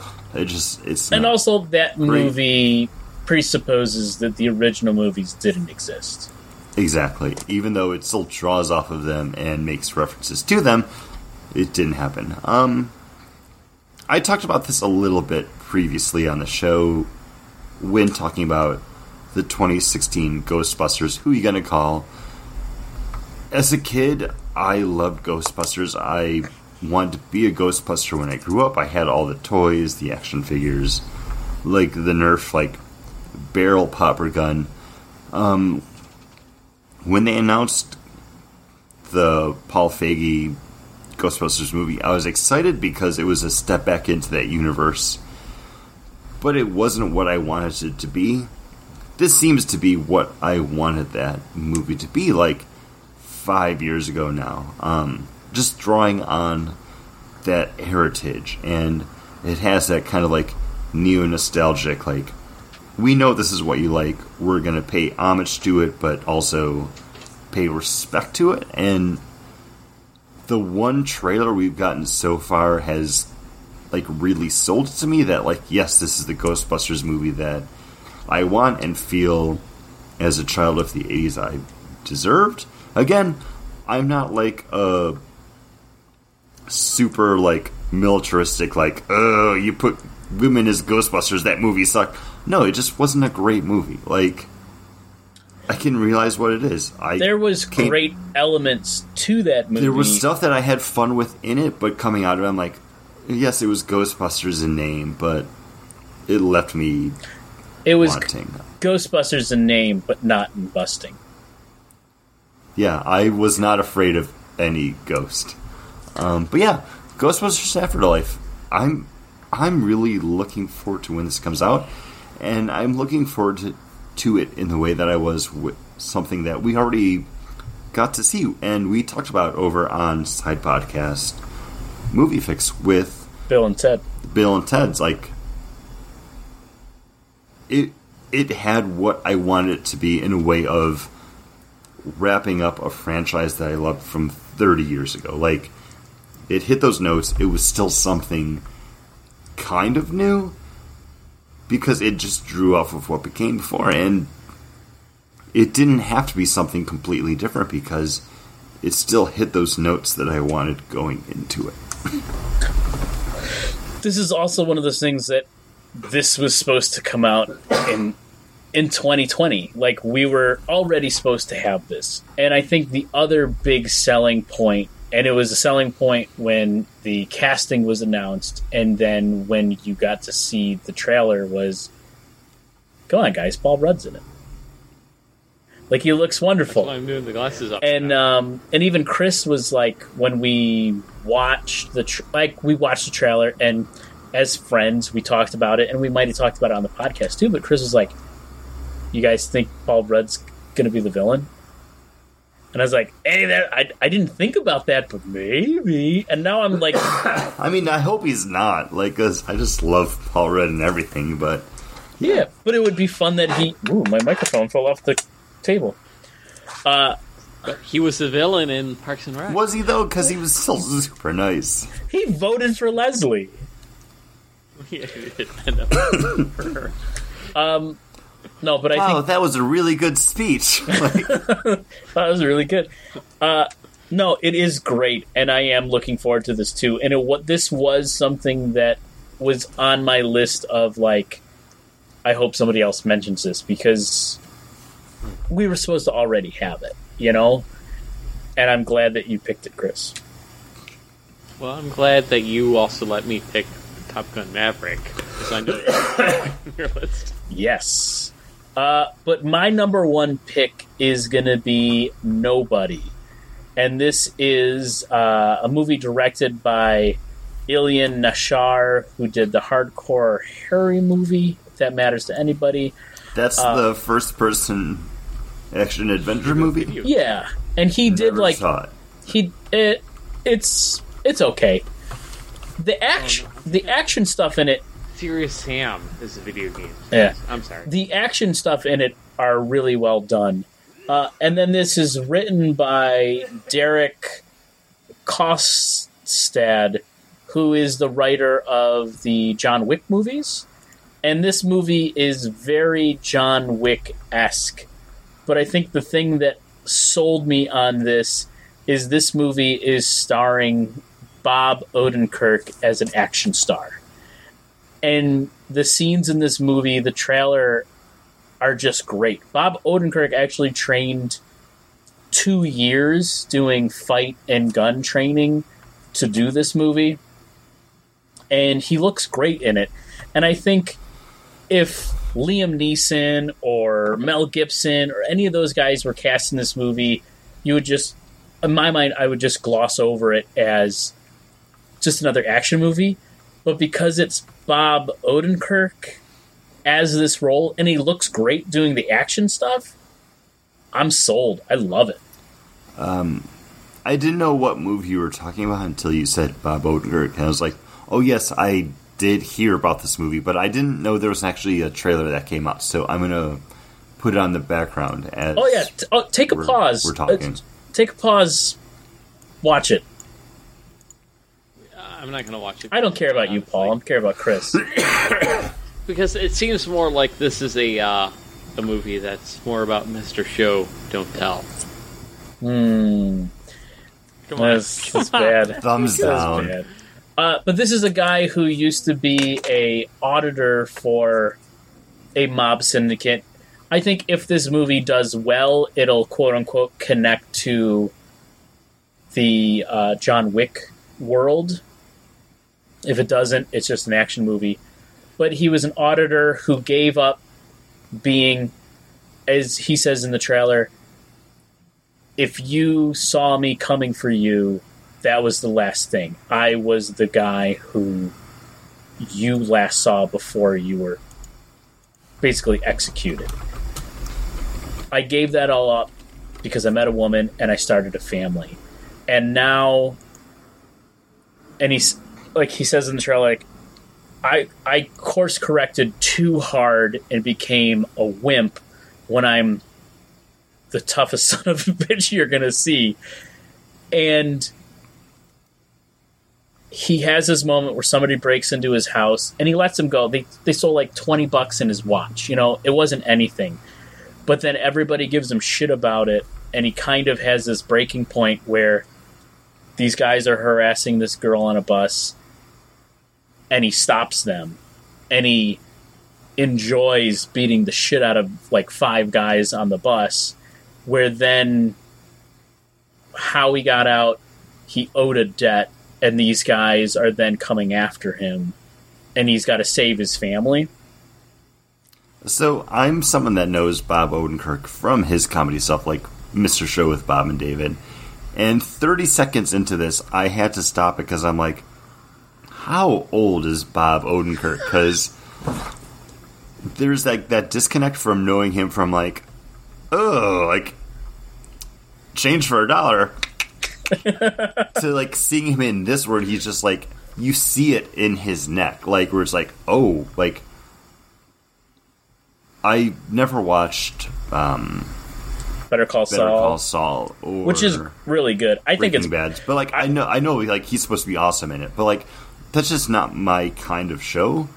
But like I'm aware of Bob Odenkirk enough that I've seen him like multiple times over the years because he's just someone that's like, oh, it's Bob Odenkirk. Like, yes, I'm going to listen to what he has to say. Seeing him just in the first 30 seconds of this trailer, I'm like, he probably didn't have to like train as hard as he did, but like before I get to any of the action, I'm like, oh, he did train that hard, and I can't wait for the next like 2 minutes and 10 seconds of this because holy shit, like I'm excited. Yeah, and it's him trying to save his family, and also like there's a moment where his daughter says like, they stole my kitty cat bracelet. And it seems like a lot of it is him just trying to get this kitty cat bracelet back, fighting the mob. The action looks great. He looks amazing performing it. And it is that thing that he is, like Chris said, like, Chris and I know and love Bob Odenkirk from... I'm watching him on the bus right now, and it does seem kind of like that. It's like that slapsticky, almost like Three Stooges, where it's like, oh, I'm going to catch the bottle. It's in your face now. Where you see it on his face where he's so used to doing that kind of comedy stuff, but like there's like a visceralness, like, let's do it. Like, yeah. It looks good. Come on. Because you know what's the difference between comedy and drama really is? Consequence. But like Chris and I... Oh, he's shooting people. There's consequences. But it is one of those things like Chris and I know him from Mr. Show, and it's a series that Chris and I both love, and we've talked about just between each other for years. And he was great on Breaking Bad. He was hired without auditioning. He was just given the role of Saul Goodman on that show because the writer, creator of Breaking Bad loved him on Mr. Show, that he was like, I'm just going to offer you this thing. And at that time, Bob Odenkirk was a director. He was also like just being a family man and a father. And he was like, I don't know if I'm going to do this. And his wife and his kids who had watched the show were like, no, you should do it. That he did that. And then when the guy said, I'm going to spin off and do a Better Call Saul TV series, he wasn't 100% sold on it because he's like, I don't really need to do this. But he ended up doing it because the story was great. And I honestly would say Better Call Saul is better than Breaking Bad. But I love Bob Odenkirk. And again, if Bob Odenkirk wasn't in this movie, and if it was some other older action star or older somebody, I don't think it would have the draw it does. And it's like Liam Neeson with Taken. Like, Taken worked because of Liam Neeson wasn't really known as that action star. And he did Taken and then became an action star. And he's done some really bad movies because of that, but because it isn't an action star in this movie, I think it's going to be better than it should be. No, that looks absolutely dope. Like, Chris, fantastic. Watch it again with all the dialogue and the music and stuff. I put it's it on, so good. On mute because I still want to listen to you guys. But yeah, that looks cool. Liam Neeson, Rob Roy. That's all I got. Rob Roy is so boring. The only good thing is that weird sword fight with the slightly effeminate Tim Roth. And even then, it's not that great, and Tim Roth just gets killed like a bitch. So, like their mom. Anyways, so those are the movies, TV shows, and streaming stuff that we're looking forward to. So, comic books? Yeah. We are a comic book podcast. Yeah, I am looking forward to this publishing initiative that we already talked about, and that's why I picked it for the dramatic reading. Spoilers. Star Wars, The High Republic. I just want to see what they do outside the Star Wars, or the Skywalker legacy. Like, I love Star Wars. It's, it's a thing. Like, I played the Knights of the Old Republic series. I built my own lightsaber. It's like the first thing that I think I posted to the website that we had was like how excited I was for Star Wars to keep going. So I already purchased the video game or the comic book series. I purchased the book. I'm looking forward to reading the book and anything that comes up in this weird Marvel Star Wars saga that's coming up. No, this is one of the things that I'm really looking forward to as well, because comic books are a lot more accessible to me than something like an actual word book or novel, because I can download an issue because it's like, oh, we'll talk about it for the show, or I can download a couple and just treat it as a thing that I'm going to do on my day off. There's enough here that I want to read and get into that this is what I'm most looking forward to too, because it's not just that comic book, but it's also that springboard into the bigger publishing imprint as well. And it's not the Star Wars stuff now doesn't feel there's comic books, there's novels, there's movies, and they're not all, and TV shows, they're not all tied together. And now it feels like things that are going to happen in the comic book, or things that they say are happening in the comic book, are going to touch base with what's happening in shows or what's happening in movies. Because we've seen that with Mandalorian. things that happened in novelizations of movies with characters that we didn't know existed turned up in this. Boba Fett's back. Like, all these different things. Like, yeah, I can understand why reading the comic books are going to help you with what you're watching, with what's going on in your Star Wars, in the Star Wars universe. John, what's your comic book series? It wasn't going to be, but because of the last 2 weeks, it is the Future Shock stuff. Or the Future State, I'm sorry, from DC. Mm-hmm. I'm interested to read almost everything that I kind of look at in this, that I'm like, okay, let's see what they're going to do. And the fact that this isn't going to be what the entire DC universe is going to be, that it is just kind of its own thing, that maybe people will pull stuff from here or there, maybe it'll stay in continuity, maybe it won't. I'm interested in seeing where some of these things are going to go, because I want to be a superhero comic book reader again. And I think this is something that we all say every year, that we want these things back, and we haven't been that for years.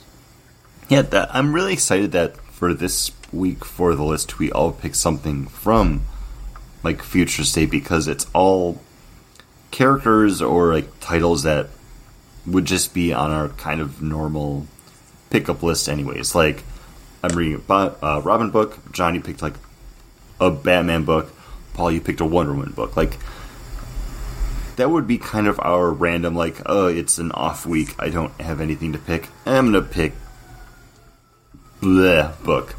But the fact that they're doing something a little bit different, I think, is kind of a little bit more invigorating. Because I was between picking Robin Eternal or like a Green Lantern book. And I'm still going to pick up both of them. I'm still probably going to put both of them on our like doc for January 21 look back, because I think it's going to be something that's worth checking out.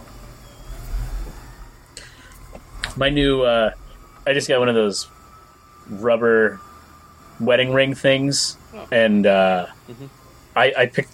It's called like Legendary. It's in the Legendary series, Loch Ness. But I picked it because it's like an emerald green. It looks like a Green Lantern ring to me. So I was like, I'm picking that one because I love Green Lantern. The silicone. Yeah, the silicone rings. The silicone rings that are non-conductive. You know, they're supposed to, in case you're working with electricity, and you won't need to have your finger cut off if it's connected to installation, because they can just cut.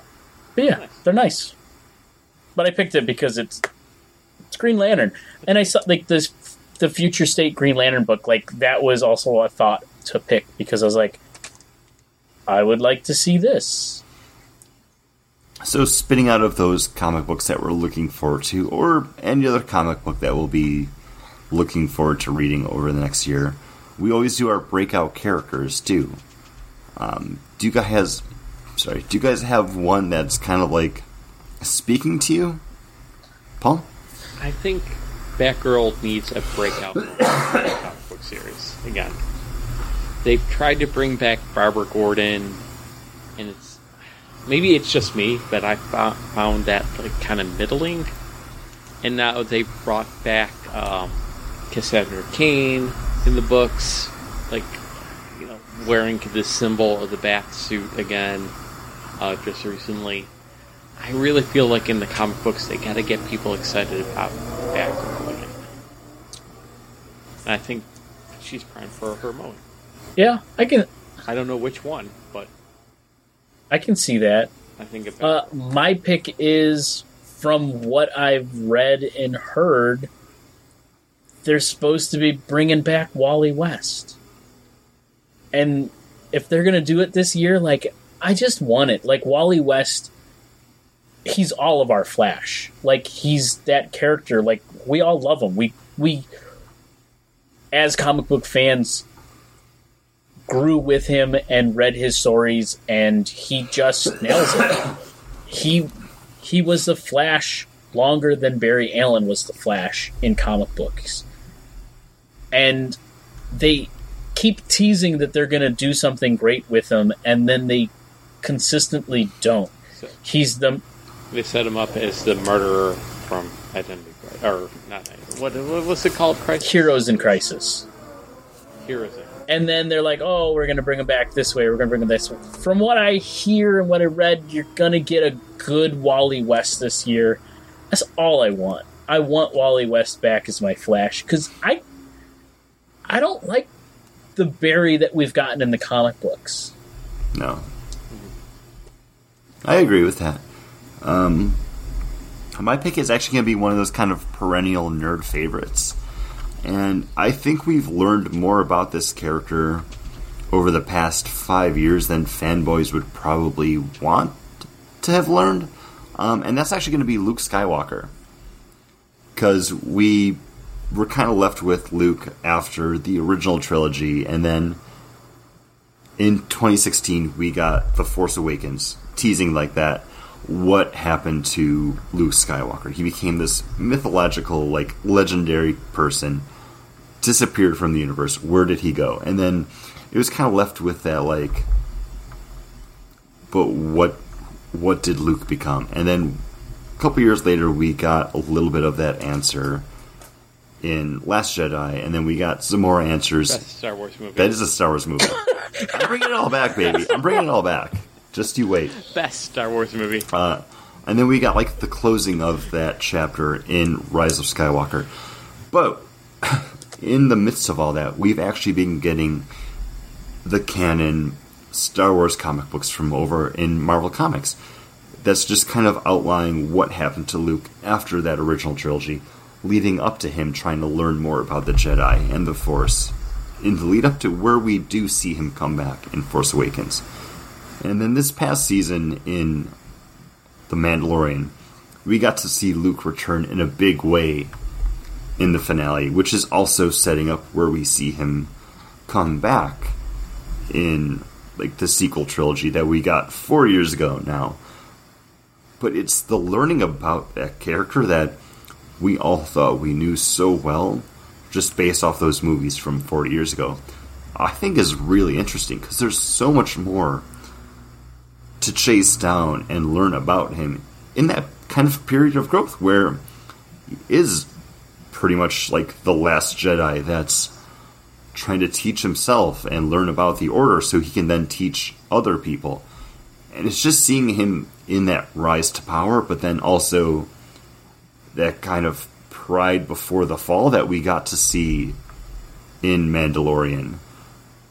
I think it's a really interesting time to be a Star Wars fan, just with everything that we're getting, but also just to be a fan to see Luke Skywalker's, like, final story, like all those steps that led him along that path. I'll be seeing the kid. Star Wars or Lucasfilm did announce their actual, like, timeline, and they said, "Hey, this is the events that are happening during the High Republic."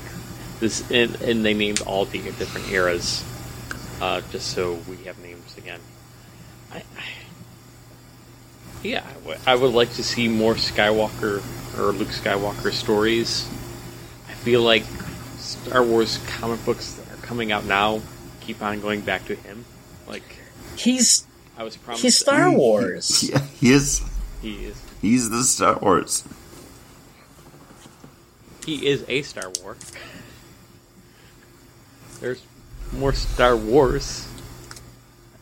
And that's why I feel like Chris and I, my picks, you know, with my excitement for the High Republic and your pick here, are kind of like diametrically opposed. I'm excited to see what they do with Luke Skywalker, but not as much as I'm excited to see what they do with Star Wars without Luke Skywalker.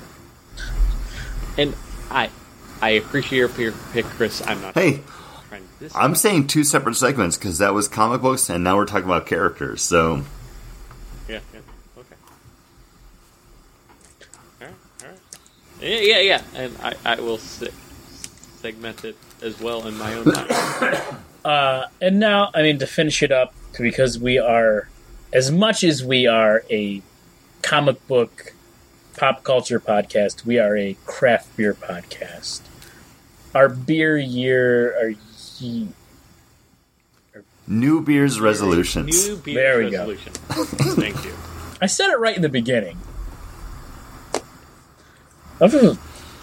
Chris, or John, do you want to start it? Because, John, this is your thing. This is your baby. I don't know about that, but I think it's something we all agreed on up for this, but I think... Yeah, but you brought it to the table. You birthed it. And we said, oh, look at that. I think it's something that, Paul, you and I say just about every year, and that is supporting our local breweries. And I think at this point in time, the local guys need it more than ever because of everything that's going on. Most of the breweries, if they're not supplying to stores, you have to go to the brewery to buy it, and they're only selling their beer. They might be, depending on their area right now, if you're not in the orange, like, you can only buy beer or buy food to go. Right now is your time to support breweries. And, I mean, unlike you guys, I have the ability to support breweries by bringing beers into my store and helping to sell them. And I do that wholeheartedly.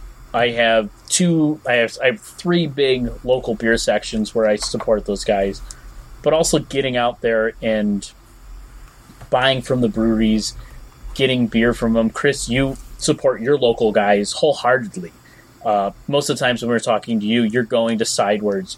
You're going to that one that's like also a church. I can't think of the name, but like Castle Church. Castle Church. Like, you are one of those people that through the pandemic have been super supporting your local breweries. Chris or Paul, you going to 42 North and doing that, like, they just need that continued support, and however you can do it. If it's going to the breweries, buying it. If it's buying the beer, even at a store where it's being sold. If it's in my way of bringing in as much as I can to support them, where it makes reason for my store. I'm not just bringing in beer and sitting in the back, but supporting them as much as I can to showcase their beer. Like, your local breweries need it, and they need that support as much as you can do for them. And it's just to continue to support them in this hard, trying time. The New Holland closes. If Reinhurst from Cincinnati closes, Rheingeist. Rheingeist, yeah, Rheingeist. Buddha Brewery, if they close down here. Did you ever go get those beers? No, because it wasn't worth the fight. It was also holiday weekend and everything else going on. Like,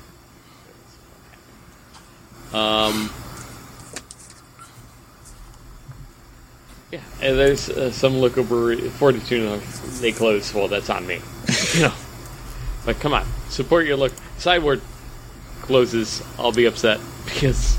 But Chris has been doing his job. I've been trying to do my job. It's just a great place to go and have really good beers. I am upset that the Star Wars run has gone virtual, because that's the one that I was like kind of hoping that I would be able to do, and they're already announced that they're going to retheme that run. So it's not going to be the Star Wars or like Rivals weekend anymore, like in 2022. Hey, it's 2 more months. It's going to be another year that Chris and I weren't allowed to build our lightsabers. I know it's rough times.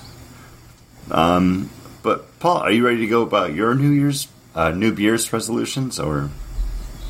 You guys should know this is coming. I want to get more into the no alcohol / low alcohol beers. Like, I think I picked that similar pick back in 2019.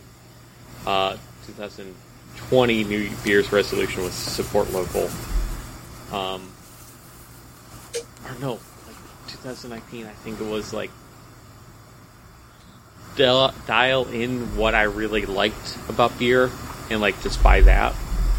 Like find the beers that I really like and just like compare everything to Founders all day is what you did. Or no, I was trying to compare everything to everything else. Like, hey, is this double IPA better than Wrench or better than what's the one from Two Roads? Too Juicy. Yeah. Like, and I was really trying to hone in. Should I spend the money? This is like, hey, let's just get more into that low-cal, low ABV beer that I can drink without feeling guilty that I'm wasting my day on. Because once I crack open a beer, my day is kind of over. Because I will just keep on drinking. And that's not a healthy habit or a healthy thing to do. So, maybe getting into low cal or no alcohol, low alcohol beer would be healthy. Not that I am like every day cracking open a beer, but there are some weeks where every day I come home and I'm like, oh, what's for dinner? Cool, I'm going to grab a beer, put that in my dinner, and then I'm going to have another 2 beers after, between the time I have dinner and go to bed. That's 3 beers in a night. Like, maybe I should watch out for that a little bit more.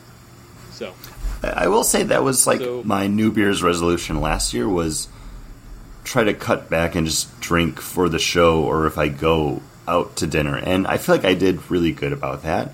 I just didn't foresee being stuck at home a lot more. But even right now, like, the only beer I have in the fridge was stuff that, Paul, you had sent me, or it was things that I had bought for the show, or, like, I still have a couple beers that I had picked up to have on Christmas Day. Like, I have, I think, 2 or 3 more beers from Sideward that I saved one of each just to have for the show for one of those weeks where it's like, oh, I need a beer for the show. Oh, I don't have time to go buy something before we record. Oh, I have this to kind of fall back on.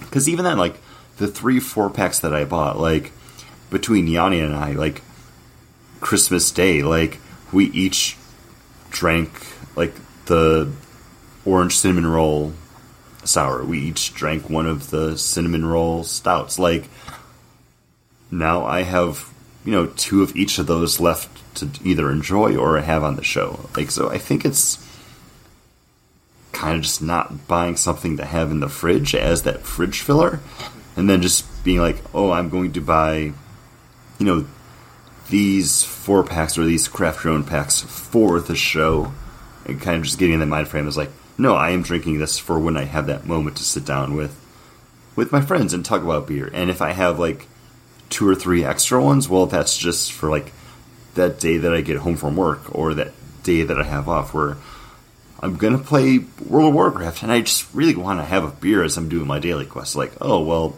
I still have 3 of these left to just kind of crack open.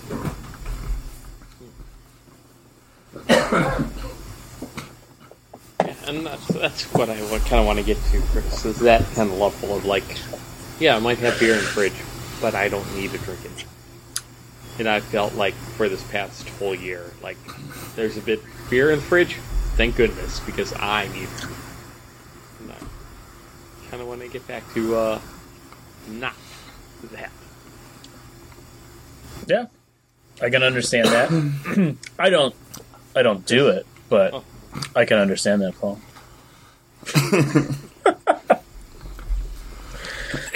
Chris, what's your new beers resolution? For me, mine kind of draws off of something that John had been talking about with his resolution, where it's like, I do love going to my local breweries to support them, and then also just try something new and different. I sent you guys a post today from Ellipsis Brewing here in Orlando, where they're canning beers right now that they're going to put out this weekend. Because coming up next week is actually Orlando Beer Week, where all the local Orlando brewers are going to be putting out like special stuff just to kind of like have an event weekend. And Ellipsis is putting out their weapon series, where all the artwork on the cans is based off of a Ninja Turtle, but then each of the 4 styles of beers is something completely different. Which, again, like, as a nerd who likes beer, I think that's really exciting fun, and that gives me a reason to go to that brewery. But over this past year, one of the things that I've really enjoyed being able to do is not just go to those breweries for myself, just to, like, break up that monotony, and when I was in quarantine, get out of my apartment and just do something different and fun and support a local business, but also bring those beers home to share with you guys. And then, like, cracking open those other, like, 4-packs or 6-packs, sending beer to my mom, or I sent a box to my uncle for his birthday / Christmas, and he left me a voicemail after he received it, because shipping had been delayed for, like, a week on it, because shipping at Christmas time, you know. He was just so ecstatic that he not only got a package, but it was beers that he normally wouldn't be able to try, because he's a craft beer nerd too. Like, he has Untapped. I can see what he's checking into and what he's drinking, what he likes. I want to start doing more of that with the other, like, friends that we have and super friends of the show. Like, I want to reach out to, like, them on the DL or their significant others and be like, hey, Christy, what's your guys' address so I can send Keith a couple random beers? Because Keith's someone that I worked with years ago, but we're in constant contact.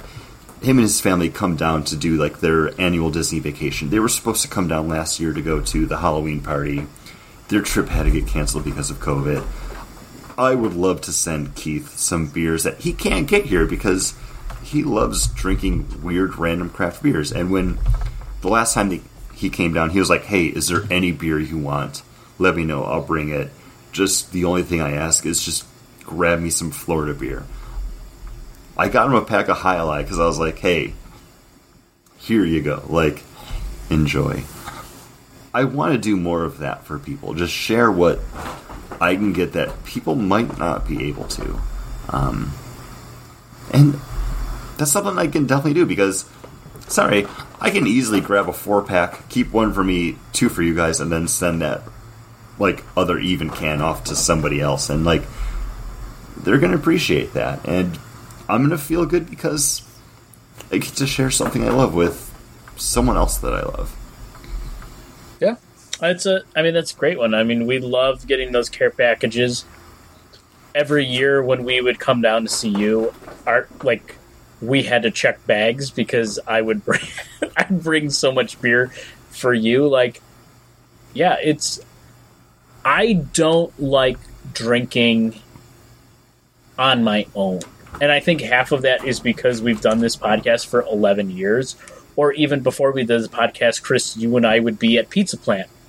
Or we would grab beers and we would sit and talk about what we like or what we don't like about these beers. That if I am definitely a social drinker. As much as I do love drinking beer and trying new things, that if I can't have a conversation over what I'm drinking, I kind of don't want to drink it. Like, I want to talk about the flavors. I want to talk about PB&J. Like, if Paul could be in this room with me, we would have shared this. I mean, Paul, how many beers have I just been like, I got this, let's have this? Like, yeah, it's how I want to drink beers. I want to share them. And for you to be like, I want to share them, even if it is costing me $30 to send 4 beers to my friend in, wherever in this country, like, it makes sense, especially when they can text you back and be like, hey, I really liked it. That was really great. Or that sour was really good. Or the other day when we were all on a big Skype call with our other friends playing games online, like, the 3 of us had the key lime so cherry. Tart. It was very tart. But yeah, I 100% can understand wanting to do that. And I want to get back to that. instead of just not wanting to have the conversation that's running in my own head. And that's why I'm drinking. It's because I want to shut up the conversations that I'm having with no clue. Well, Paul, you can always be like, hey, I'm going to have this beer on Tuesday, and we can sit down and have that beer on Skype. Why we're still using Skype, I don't know. Well, what else are we going to use? We all have it. It's easy to use. It's the thing. I hear that. If you want to suggest something else, John, I don't know. go I don't. right ahead. I know there's a million other ones now because of that, but I want to float. I want to see That's why- myself. And there I want you to go, see John. myself. That's where I want to see myself besides in that corner because I'm damn good looking. But if you have some new beer resolutions, if you have movies or TV shows that you are looking forward to coming out this year, and comic books or whatever the hell else we talked about in this podcast, let us know. Find us on Facebook. Chris is going to put some great posts up on Instagram and wherever else he does them because he's on top of that. And I'm not that on top of it. I apologize for missing out on posts and the list posts because holidays are rough for me. Again, I work two jobs, both of them retail. And then also this past week I've been sick, which sucks. Yeah. But let us know over on those.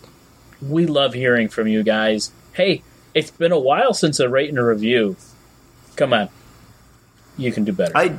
I do love checking the analytics and seeing though people are downloading it. Not just in America, but other countries too. That's really cool. If you're in one of our international markets, because people are downloading it, let us know why, because that's really cool and interesting. So what are you getting out of listening to the Bag and Board Cast that you're not getting out of your home entertainment? Because why?